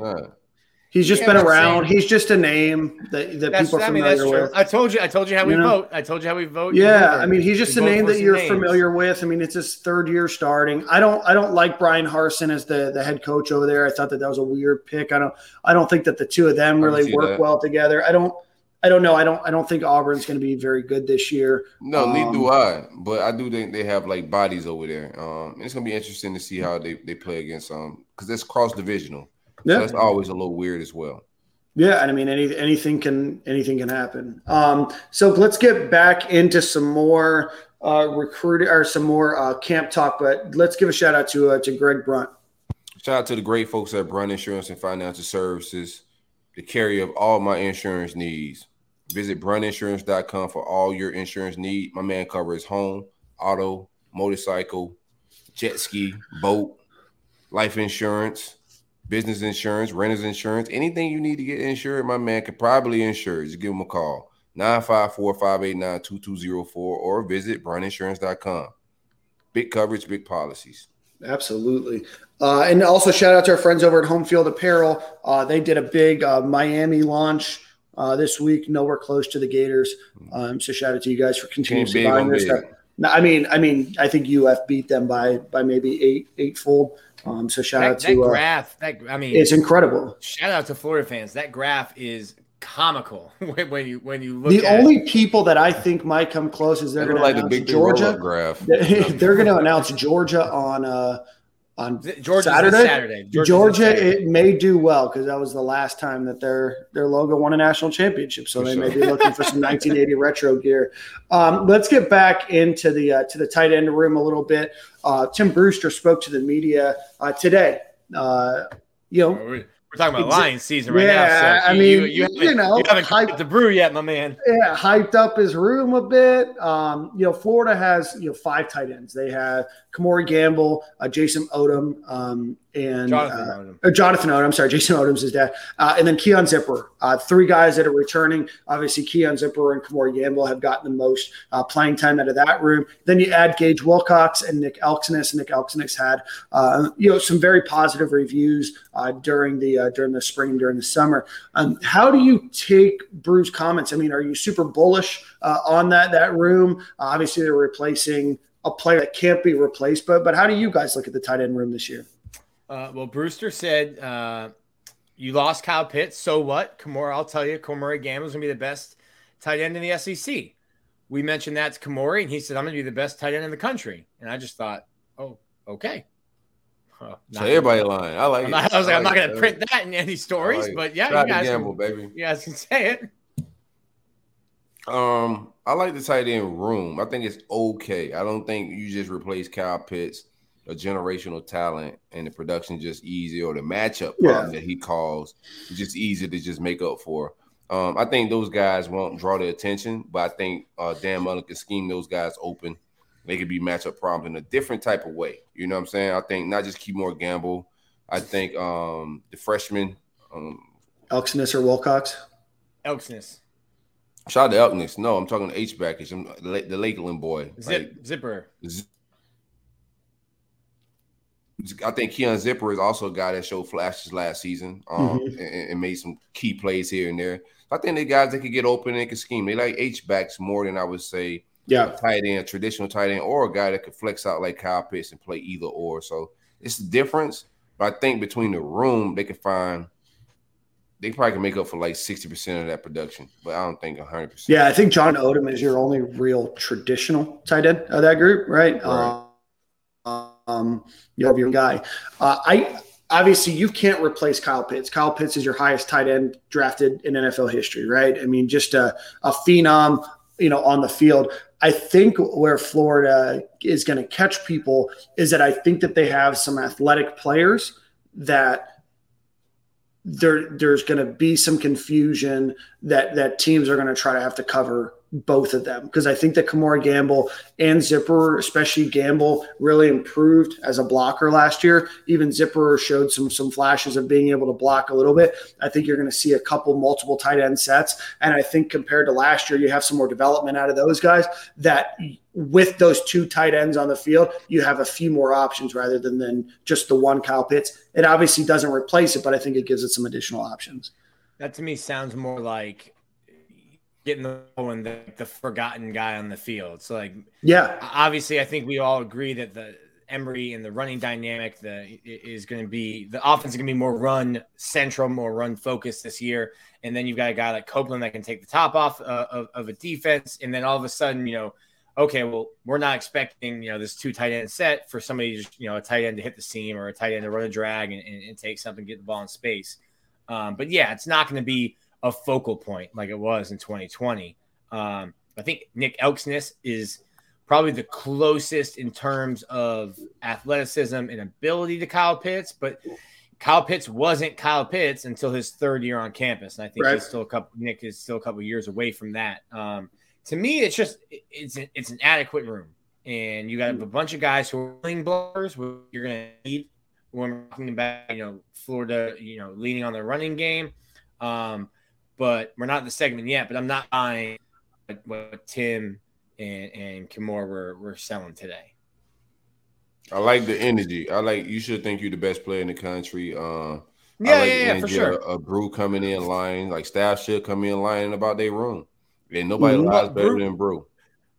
Brew said, that he doesn't like to tear players down and build them back up. He just likes to build them up. And I think he's just, maybe starting to believe some of the lies that he was saying. Building players up. Kimura does look great in camp. I'm gonna be honest. Like physically, he looked like the best shape he's been in. He's been chasing hogs. He got a lot going on. That's wild. I remember seeing the pictures in the past of him showing up chubby or him not working out in the offseason. So physically, just seeing him in camp working around, he does look great. Yeah, no, I like Gamble a lot. We need to get Gamble and Odom with Brian Crum. He's a big hog guy, big hog hunter guy. But no, I mean, I think that I liked what I saw out of Gamble last year. Especially towards the middle of the season, he had a couple of big games. They're not big games, but adequate games. He had a couple good plays against Georgia and Vanderbilt. But I think that he's a guy that's going to step in. And one of the things that I talk a lot about, on the show is that I like the fact that the guys that are starting with Emory Jones now are the guys that Emory Jones grew up with, right? Mm-hmm. When they were on staff, or when they were freshmen, they were all freshmen together. So that 3rd team and that 2nd team, are now these guys. So that chemistry that he has with Copeland and Gamble and Zipperer and, exactly the timing and everything else. I think that this is where it really starts to work compared to, a new guy coming in with guys that have already been there, really under a different, quarterback or different scheme, whatever it is. I like their connection and I like their ability to work together. And I think that you're going to see that pay off this year. And I think that you're going to see more out of Gamble and Zipperer than you would have thought if you just looked at them as players like in a vacuum because of that chemistry. That was the same deal with Kyle Pitts and Trask. I mean, when I think Kyle was either redshirt freshman or a freshman when Pitts showed up and they were running, 3rd teams together. Yep. And then the next year running 3rds and 2nd teams together. So I think you kind of saw that relationship. Well, I mean, listen, I asked Kyle Trask all the time. I was like, how do you throw to other people? Like if I was the quarterback, if 84 is on the field, that's where the ball is going. We're forcing it into 10-man coverage. I'm just trusting him. But I think that's kind of what you're speaking to, Dan, is that, hey, these guys who have had to bide their time and had to wait, well, they've been waiting on that same practice field with each other. Hey, 3rd team up, Copeland and Emory have been throwing the ball to each other, for 4 years now. Absolutely. Let's see, Nick, you mentioned Valentino and Newkirk as guys that got rave reviews. How do you think? I mean, do you think that those are they the 2 starters? Sorry, were they talked about as the 2 starters at defensive tackle, or how do you think that position group shakes out? I think at least to begin with, those are the 2 starters. I don't know who other than Gervon would challenge them for that. But like my man Chris Rumph used to say, he learned under Nick Saban, those big guys have one gas tank. There's no refilling it during a game. So I think there's going to be a healthy rotation there. But yeah, I think the biggest thing for them, I know some people at Auburn, Newkirk had some injury issues, but they did not want him to transfer. He was a player they were really high on. And then I was going back and looking at some old like PFF grades and in some of Penn State's biggest games, Valentino really, you have to look at it differently because he was called Shelton back then. One of their highest graded players against teams like Ohio State and against Michigan. So that's not, you're not beating up on Rutgers and Maryland. You're showing up when you're playing your toughest games. And I think the biggest thing that they've brought is just that veteran leadership. Like Gervon, we forget, has been playing football for like 2.5 years now, 3 years now. He's still learning the position and learning the game. And now instead of having to be thrust in and start right away when maybe you're not ready and you're still thinking too much, playing a little bit slower, you've got these guys, these veterans who are battle tested to help you, give you these finer tips and kind of ease your progression into the start. Because I think all of us here think Gervon's potentially like an all SEC player. I think it can't hurt to have a couple of veterans in front of you helping you out right now, in your sophomore year. All right, real quick, since we're talking about coach's line, shout out to Blue. That was a good lie. I like it. We also got some lies from defensive room. There was a quote out saying that the addition of Newkirk and what's his name, Valentino? That's his last name. Antonio Valentino. Those two guys will be the same impact of John Grenard, however you want to pronounce that, tomato. Are you guys believing that lie? In terms of stats, absolutely not, because Grenard led the SEC in sacks in his 1 year at Florida. You're not going to put numbers up at nose tackle like that unless you're like Ndamukong Suh at in his junior year at Nebraska. But I think what Grantham was talking about was the impact in terms of leadership, which is kind of what I was just speaking to. And then also, I think if you can be that space eater, if you can be that guy that takes on two, and now you're letting, you're keeping Mahmoud Diabate clean. You're keeping Tyron Hopper clean. You're letting Florida's linebackers be athletic. You start to create for others just by doing your job. I think that's kind of what he was kind of getting at, along with the leadership aspect of, hey, these are two seniors coming in who have played 3 years at an SEC school and one of the bigger Big Ten schools. I think that's where he was going. I don't think he's expecting, his nose tackle to show up with 9 sacks this year. But I also think where they come in is who they are is better than who they could have been, right? I think that they changed that defensive tackle room into a ton of question marks to 2 players that can contribute, 2 players that can allow some other guys, some opportunity to play, and they can play, down the stretch when it is really needed out of them, But I think of Gervon Dexter being, the only defensive tackle in that room, backed up by, I don't even know, Jalen Lee, Lamar Goods, Humphreys, Desmond Watson, Dante Lang, Humphreys, right? Like, not guys that I'm putting down by any stretch of the imagination, but substantially more question marks. I think that a lot more uncertainties for sure. A lot of uncertainty. So I think that's what those guys bring is the opposite of what the problem could have been. Yeah, they definitely upgrade from last year. I think our biggest problem last year, everything starts up front. I don't think we had enough defensive tackle push. We had my man Zach Carter playing out of position. Him starting at the right position, and I've seen some clips from him today that was beautiful. I think he got some new moves in his arsenal that I'm excited to see. But yeah, everybody just in the right position. I think these are guys that are proven that they could play in the SEC as well at defensive tackle. And like you said, we don't have to thrust Gervon out there. But I do want to see Gervon starting or pushing them guys out the way and making like big plays, for us to see that 5-star potential by like game 4. I like to see him like showing himself a little bit. Pause. Yeah.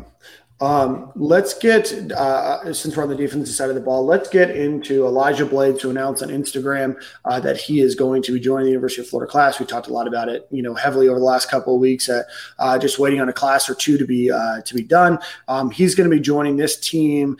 There's some injury concern at that cornerback 2 position right now. So Silk, Talked to somebody today, very, very, very impressed with Jason Marshall. They're excited about Blades coming in. But how do you see that cornerback 2 room shaping up? There's potential injury that happens to that room, but I'm hearing that Jason Marshall has had an incredible camp, had a good offseason, and he was probably going to be penciled in as a starter anyway. I think the addition of Elijah Blades showing up and actually making that transfer official is a good move by the staff. We was already thin at position. I'm pretty sure they was concerned about the depth chart and possible injury because attrition it's not just the games you got to beat or the teams. You also got to fight attrition in the fall, especially in the SEC. So I think they was concerned about some attrition at the spot, and they brought in a veteran body that could fill in and just pretty much hold his own a little bit. I don't know exactly what we get out of Elijah Blades, but we getting something about make us feel a little better. That's it. I don't think I don't want to get like overexcited and think he's some All-American or anything like that, but it just makes us feel a little bit better about our depth. I would love to see Jason Marshall on the other side of Baby Aid. Yeah, Kyer.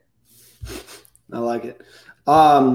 Let's get into some other discussion. Real quick, I get one more thing about that DB room. Yeah. I have heard, like, just speaking to some people, I got some sources around that DB room. I am hearing that, like, it's just a totally different vibe, right? Yep. I was hearing that the previous guys, the leadership in the room before, wasn't a lot of camaraderie of getting guys together and working out in the off season. So the miscommunication wasn't just staff wise; it was also the guys weren't getting together like they should have been and working with each other on their own time. I'm hearing that Kyer's been doing very good with the cornerback room, getting those guys in order, making sure they work out, they're on the same page, and Trey Dean has been leading the safety room. I'm hearing that the leadership of both of those rooms in the DB room are way better. And also Wesley and Jules are doing a great job with like, giving those guys their duties and what they need to be doing pre-snap. Yeah, I've heard a lot of great things about Wesley McGriff as a coach, really gelling, really bringing that safety group together.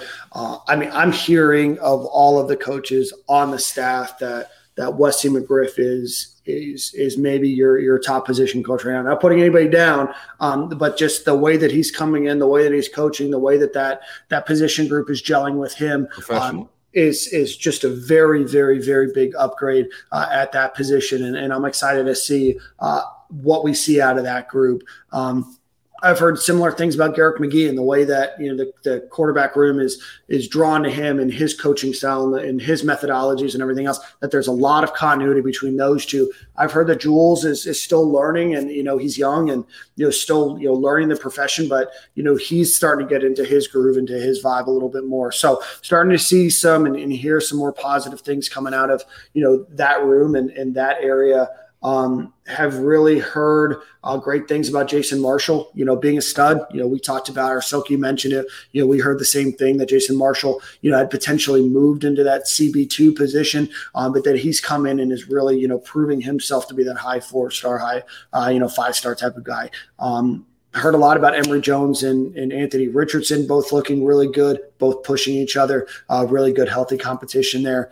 So hearing a lot of good things so far, from this team. There's obviously a lot of concern at offensive line, and there's definitely some concern beyond the starters at the offensive line position. But a lot of good things happening so far in camp.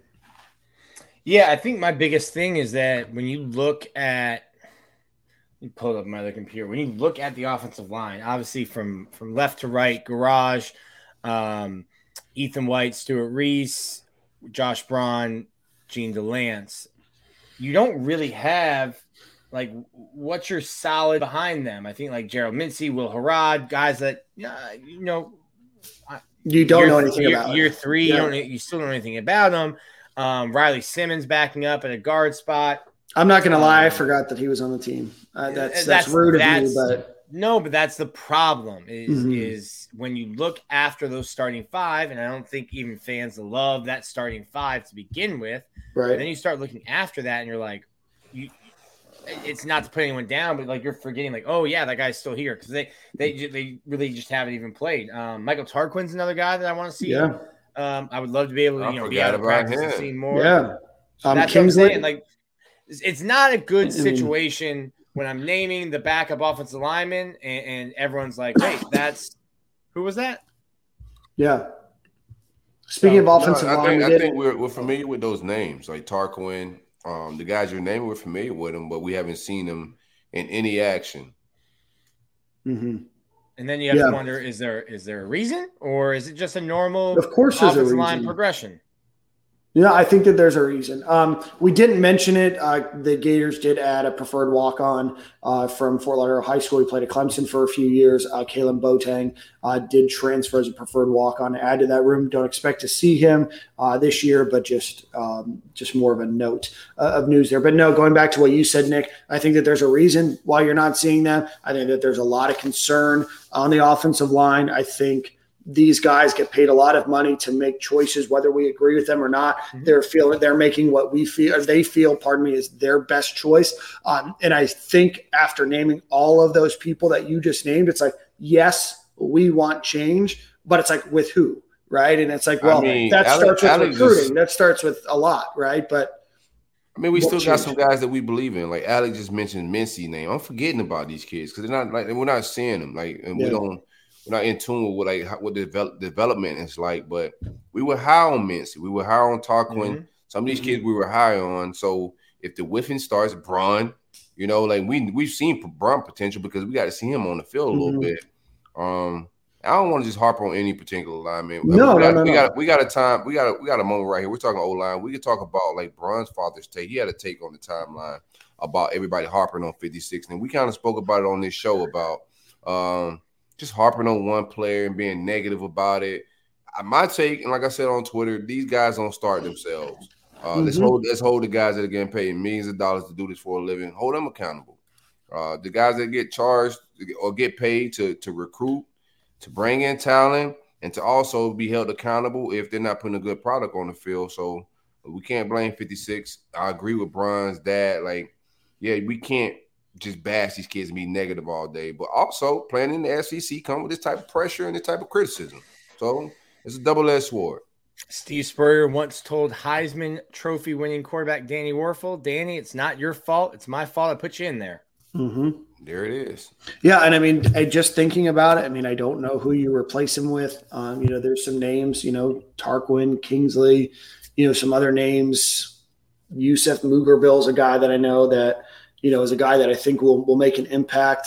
Mincy is a guy, but again, still, huge, big question marks on the offensive line, and then just massive, massive question marks beyond that, right? You sustain an injury, you have something that happens, you have a player that, loses a helmet, or, gets, nicked up and is out a few plays, then I don't know. And I think that goes back to the issue of recruiting. We've talked about it. I'm not going to harp on it anymore. We've probably spent more time on that topic than anything. But that's why it's so important. But that's why it's so important to recruit these. But that's why it's so important to recruit this position and recruit the position well and go after your guys, and you have to win those battles. There's just no ifs, ands, and buts. Andy talked about it. He said go after the guys that Alabama and Georgia are going after. Well, Florida can't win those recruiting battles now, so then what do? You've got to find a way to win those battles. Bro, yeah, I could a lot better. Andy knocked Silk on his heels so bad that he was like, "Yo, who's what FSU side? Whose side you on? Whose side you on?" You started coveting FSU offensive line recruits. I feel like I recruit. I said offensive line. Come on, you were dazed. No. Here's the thing. You got to be balanced, right? He's saying that we should be competing with Georgia. I'm saying not offensive line wise. We need to compete with West Virginia or somebody. Let's win some battles before we say we're winning battles at linebacker. We're winning battles at receiver. We're winning battles at every position, right? Mm-hmm. But offensive line. So offensive line, let's win some battles like going to the schoolyard, bro. Sometimes you got to pick the battle you can win. Yeah, okay. And I think that you're starting your season. But you're seeing Florida do that. You're seeing some of the offers. You see the kid that's committed to Pitt gets an offer. You're starting to see some other ones. Oh, not them. Go pick on Florida State or North Carolina State or, somebody like that, even Kentucky or something. Go pick on somebody. We're offering kids that FAU is fighting for. That's egregious. Well, you're about to get a commitment from that kid. Shout out to him. I love the kid. That's a good kid. Yeah, underrated kid, under the radar. Just not enough film to get the big offer. It's like Spurrier said, it's not his fault he got an offer, right? That's right. Yeah. That's right. Want to talk about a few other things. Bruce Feldman came out with his freaks list. Dameon Pierce squats 705 pounds. Got low center of gravity. I'll tell you. Now, listen. He's moving far. He doesn't have as far to move as a Joshua Braun, but 700 pounds is 700 pounds. That's moving weight. I was wondering where you're going with that take, Nick. Yeah, I mean, he's a little shorter, a little stout. It's less to move. But listen, if you're putting a piano on your back, that's still heavy. Yeah. I need some heavy. As a guy that has low center of gravity, I don't think that matters a lot. I think that's a lot of weight to put on your shoulders, man. Shout out to Dameon Pierce. We know he's strong as an ox. Yeah. We just hope he can see holes. So shout out to Dameon Pierce. I'm excited to see what the run game look like this fall. Things will look a little bit different. Like Andy Staples was saying earlier, when you got to account for the running back being able to run the ball, everything opens up for everybody in that offense a little bit. So I'm excited to see what that looks like with Dameon Pierce this fall. Yeah, and I'm not going to lie, that's annoying. He's not going to when he has to rack his own weights, he's not going to be squatting that much anymore. That's an annoying amount of weight to put on. No, you don't unrack that. You just leave that up. Mahmoud Diabate, 4'5", 140, 33.5-inch vert, 20.6 miles per hour, 5.5% body fat. Jeez. Dameon Pierce, only 6% body fat. All right, boys. Diabate did look like he was 6% body fat last year. I like the little size he did put on this year. Shout out to Savage. I want to see how he looks at middle linebacker, a little bit more beefed up. Absolutely. And then finally, another announcement that had the timeline popping today. The new Jordan 5 cleat came out. New football cleats came out. What do you guys think? Big drip. They look beautiful. Yeah. Big drip. I like that. They gave him some Marshall's TJ Ross fake Jordan PEs earlier, just like regular sneakers earlier in the week. I saw Naquan Wright was kind of clowning them on his Instagram, but the cleats, the 5 cleats, that's the sauce. Speaking of things that aren't the sauce, though, I'm going to need Jordan to improve their coach's polo. Yeah. This is, I believe, 4 years in a row that they have delivered just absolute trash to the fan base. So I'm going to need Jordan to up their collection on coaches' polos over there.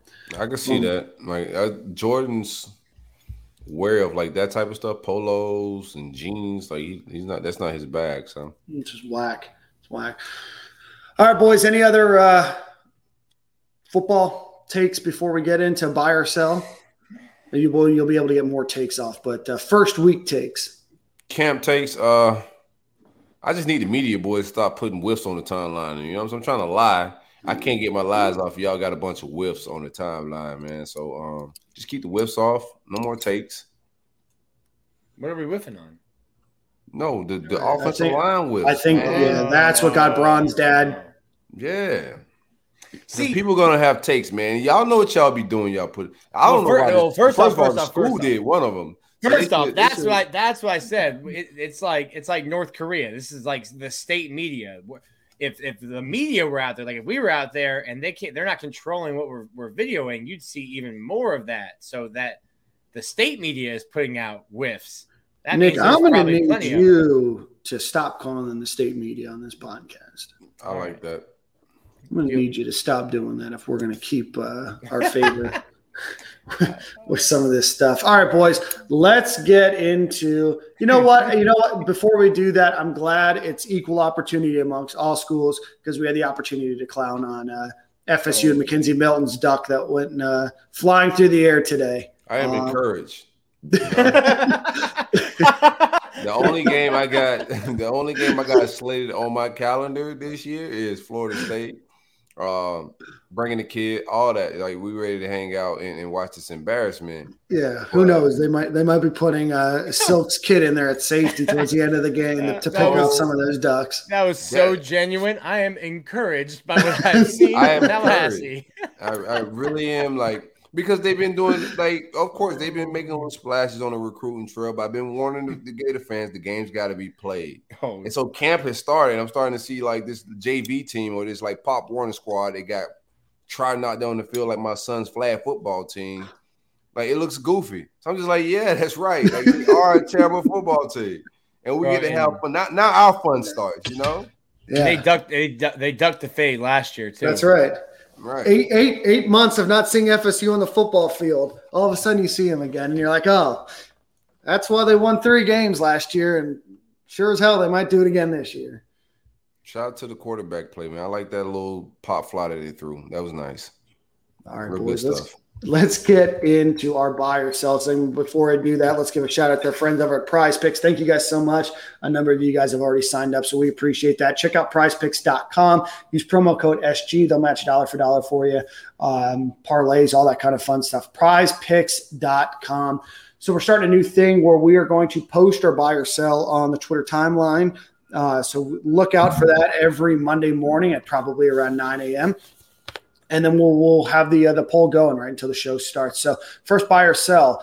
Florida passes the ball 55% of the time. You guys buying or selling? That's going to be a sell. Whoa. Oh, very good. I love There we go.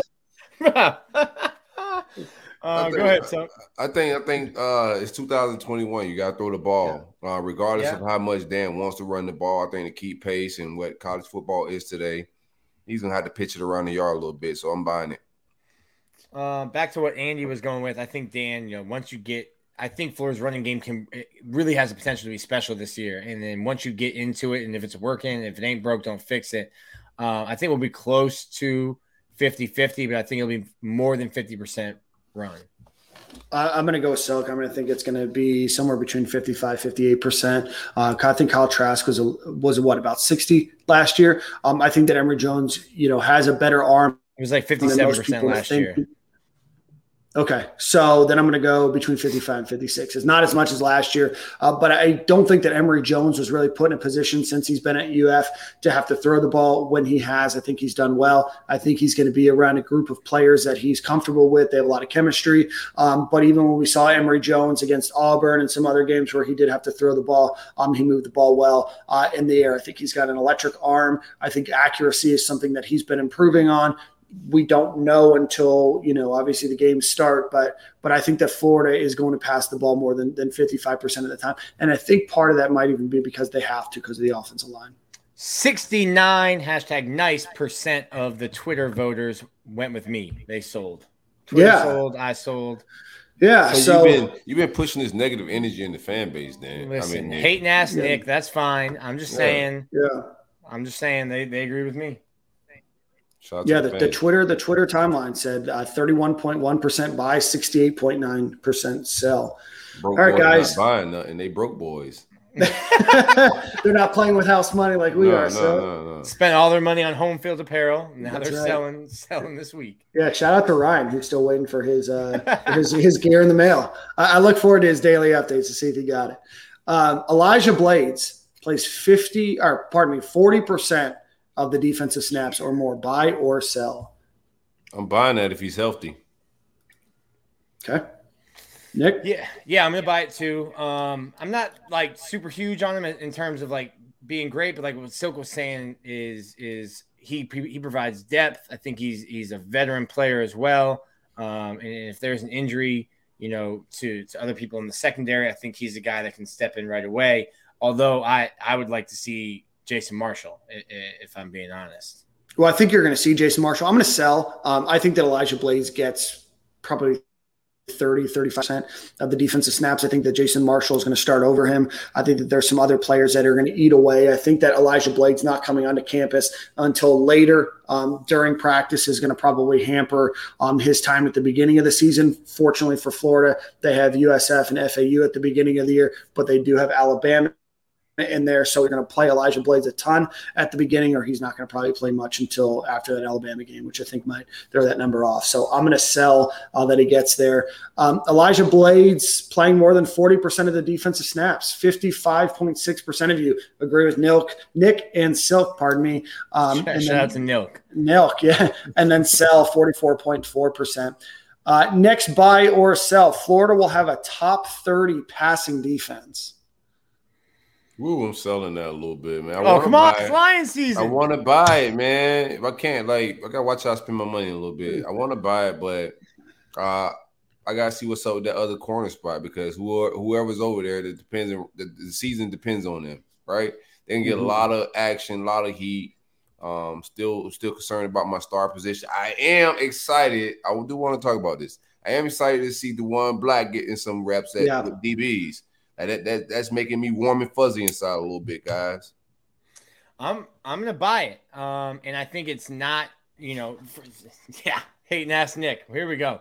I'm buying it. I think it starts up front. I think the front seven has the potential. Top 30 is high.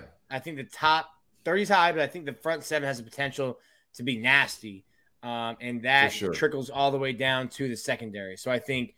Maybe I'm higher on the front seven, and that's going to make it easier on the secondary. It's hard. Last year, you had to cover a guy for 6-7 seconds, and not a lot of guys in the country are doing that. I think it's going to be much different this year from the front seven standpoint. So I'm going to buy that. Wow. I'm going to sell. I think that Florida's going to be vastly improved. They were ranked 100 last year. I think that 30 is high. I think that they're paying some pretty prolific offenses. They got some good teams.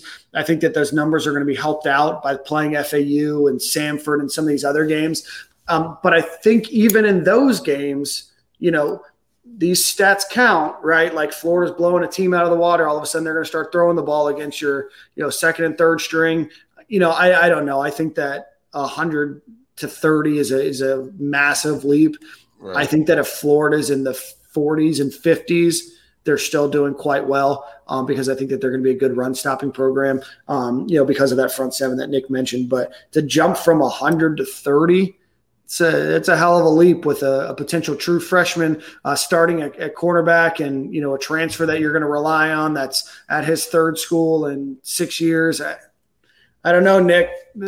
I had you chalked up for a sell on that one, but you got to win some favor with the Gator fan base. So because of that, Nick, you agreed with a majority of fans. This was our tightest poll yet. Buying or selling that Florida has a top 30 defense. Buy was 52.7. Sell was 47.3. Last. Buy or sell. I've spent like $3 in buy or sell since we've started it, so I got money to spend. I know you're about to lose all of it. Game's about to start, bro. I don't know when you're gonna start spending it. Sports Illustrated said in their line that Emory Jones was going to have 17.5 passing touchdowns. Do you buy or sell that he's going to have over 17.5 passing touchdowns? Buying it. I mean, yeah, like one a game is gets you 70% of the way there. So yeah, I'll buy that. Yeah, I'm going to buy that too. I think that he has a lot. I think you can throw 3 against Samford. Yeah. So you got some cupcakes this year that you didn't have last year. So yeah, I think 17.5 is probably low. So that's an easy buy. That's good. Yeah, 94.2% bought, 5.8 sell. The Gators threw. Kyle Trask had 43 touchdowns last year, 25 the year before, 24 the year before that. Felipe Franks in 2017, though, only 9 passing touchdowns. So, we'll see 10 in 2016. 9 in 2015. So this is a new, obviously, Dan Mullen offense where you're throwing the ball a lot more. But 17.5 is seems low. How many do you guys think? I was about to say, what would be a good total touchdowns for Emory for a year? Total would be a lot because I got him rushing for quite a bunch. I think passing, man, you can get him in. I think Dan Mullen will know how to pass stats and get players like. Mm-hmm. He ain't got to throw a million. Like, I think some of these are going to be goal line packages and him getting off some short passes, man. I think get off 25. 25 passing or 25 total? I think get more than that total. What you got for him total, Nick? Total, I think you're looking at you got to be looking at 30 more than 30, 35 Right. more than that. Like 40, probably if you put it in the high 30s, I think then you'd start people thinking, You put him in the Heisman race, huh? Not put me into a damn corner, Dan. I'm sick of it.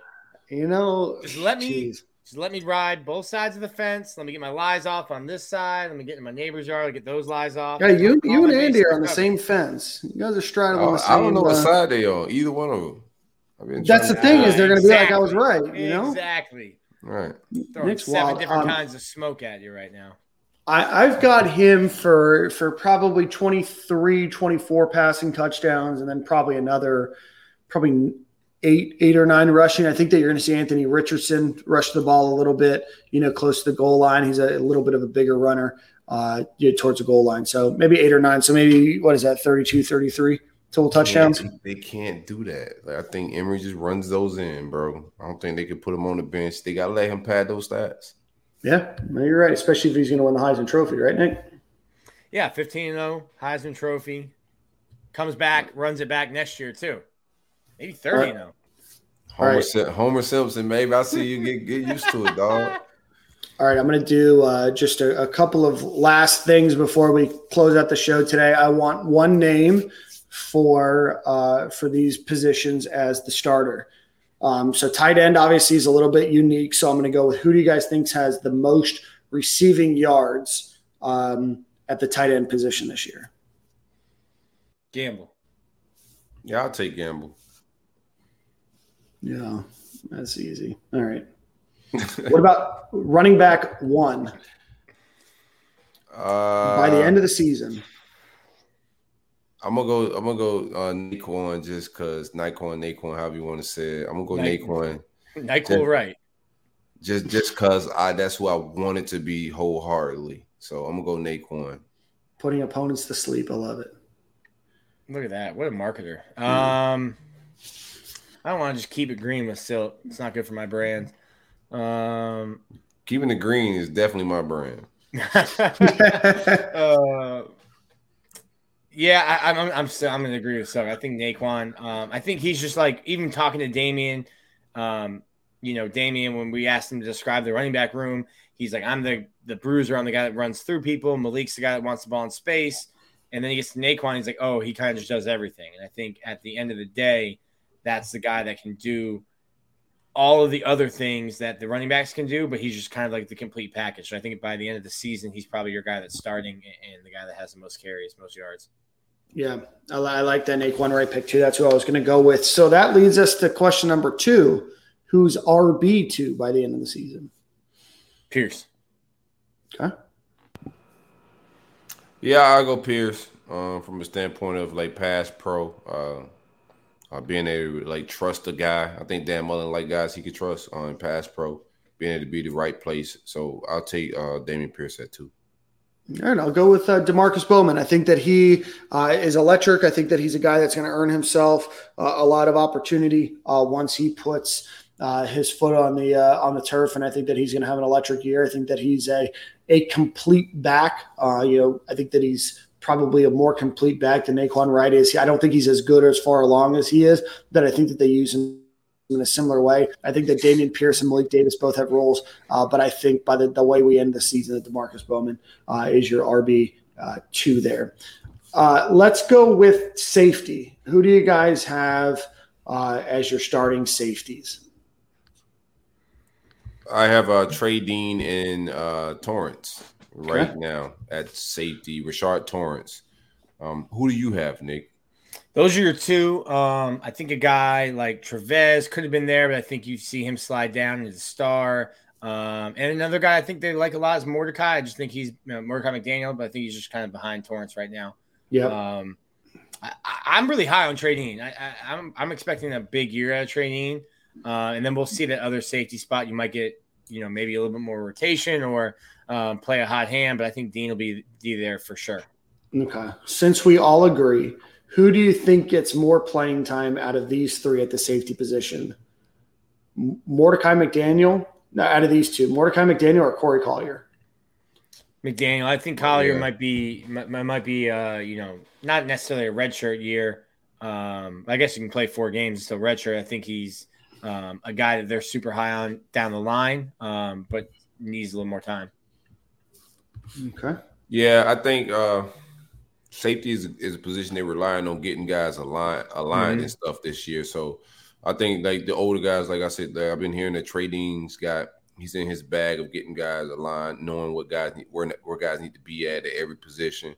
So I just don't see the young freshmen being able to fill in from that aspect, especially with this staff on how they like leadership from the senior and the older guys. One of the names that we haven't talked a lot about in the cornerback room is a guy that, I heard some good things about today when I was talking to somebody. Is Shadarius Perkins, the transfer, I guess we'll call him from Missouri, for sure. But we'll say, Gulf, where did he go? Gulf Coast, Mississippi Gulf Coast.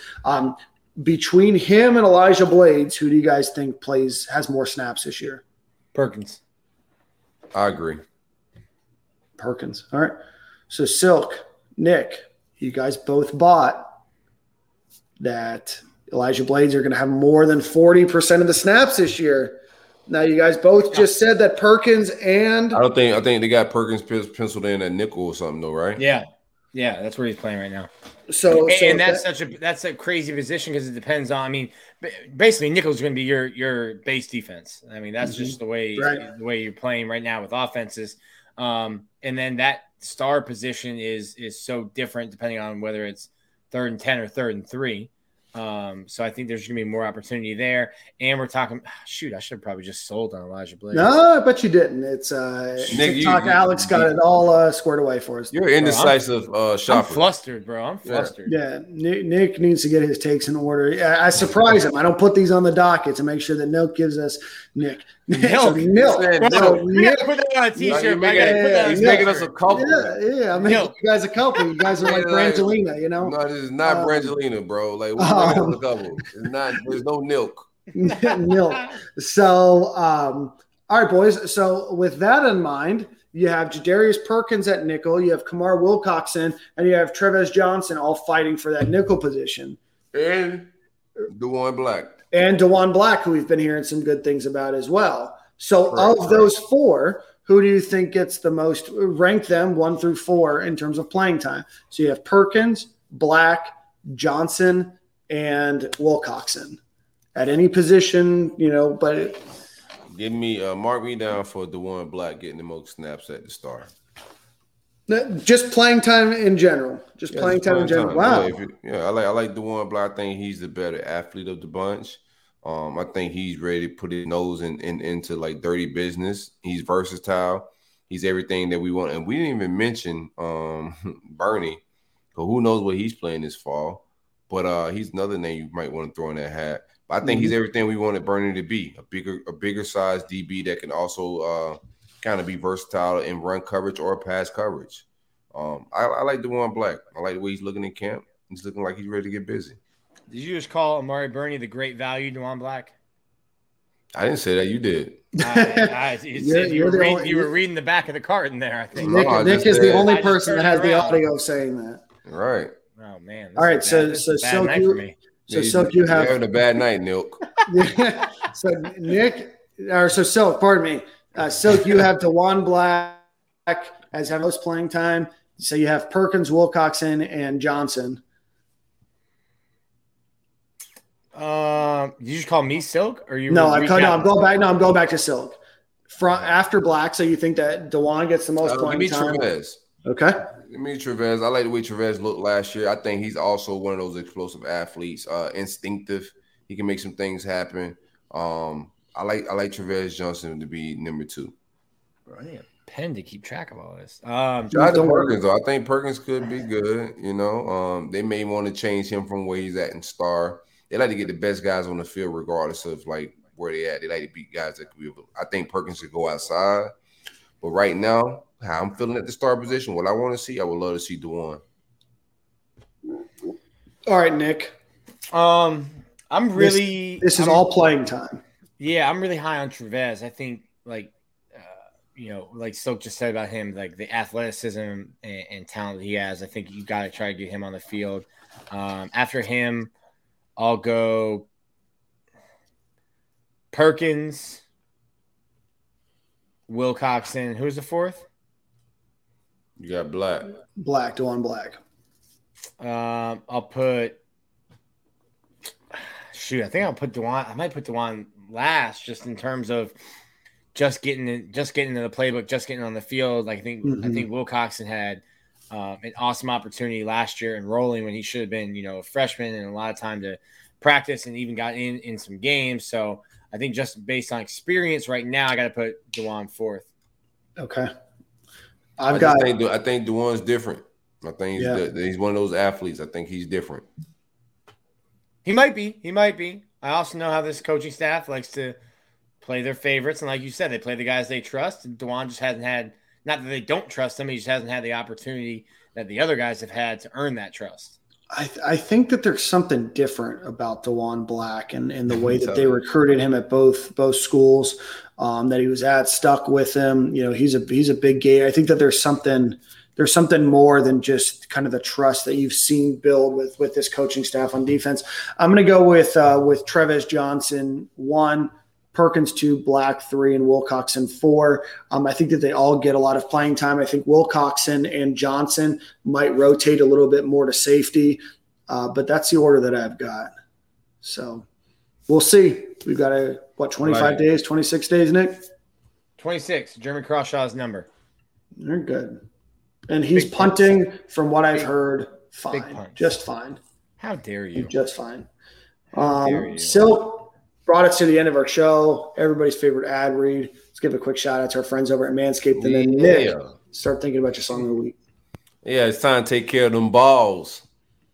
Be sure to grab that ball deodorant or the Lawnmower 4.0 at manscaped.com. Use coupon code SG at checkout for 20% off. The summer's still rolling. August is the hottest month in Florida. Don't let the folks fool you. I like July. July is the sexiest month. But the hottest month is August. So be sure to use your ball deodorant and keep them things trim and slim. Lawnmower 4.0 can be used in the shower, in the dark, on vacation. However you want to use it and keep them balls trimmed, they got you. Also, the Weed Whacker, keeping nose and nostrils clean. Also, your earlobes. Coupon code SG at checkout for 20% off and free shipping. Support your podcast and take care of the family jewels, fellas. Yeah, especially if you're straddling that fence. You don't want anything stuck in there. You know what I'm saying, Nick? Nick's on mute, so. Big facts. Big facts. I love it. All right, Nick. I almost said something. All right, Nick. Big facts, big sacks. So, Nick, your song of the week, my friend. Just heard this one today. It's called Beers on Me by Dierks Bentley. Oh, man. Okay. Features, I think my guy Hardy and Breland are on that, too. Dude, Hardy's the man. I mean, first time hearing this for sure. I've been rap heavy. I had to swing it back. Way back. It's a groove. I like grooves. Check out everybody's different music. It's fall time. Everybody dancing about to start getting into his demographic really good too. He gets country heavy in the football season. I don't know. This Dan is very music heavy. I've got a lot of country music in my future concerts, songs for this show. Don't you guys fret. You got some great country music coming next week. You just don't give us no DJ Snake on here. No DJ Snake will ever be requested by Dan on the show. Fun concert, different, sure. But all right, boys, same corner, same time next week. Same corner, same time. We're getting closer to football season. Let's live. Already. See you guys next week.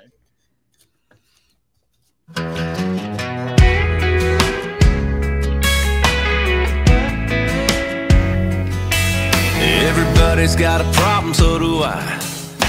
But we ain't gonna solve them on a Saturday night. I just put a paycheck in the bank, and I ain't hit the town in a minute to drink. You had one of those weeks, stuck on repeat. I'll save you a seat.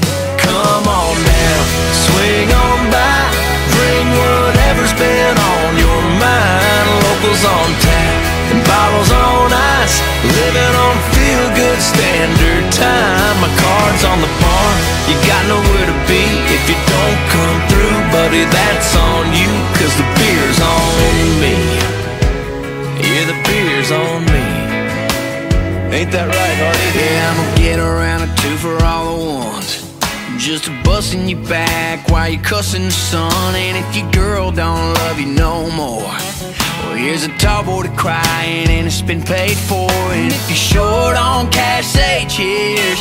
But don't sweat it, leave the sweating to the beer. And come on down, swing on by, bring whatever's been on your mind. Locals on tap and bottles on ice, living on feel-good standard time. My card's on the bar, you got nowhere to be if you don't come through, buddy, that's on you, cause the beer's on me. Yeah, the beer's on me.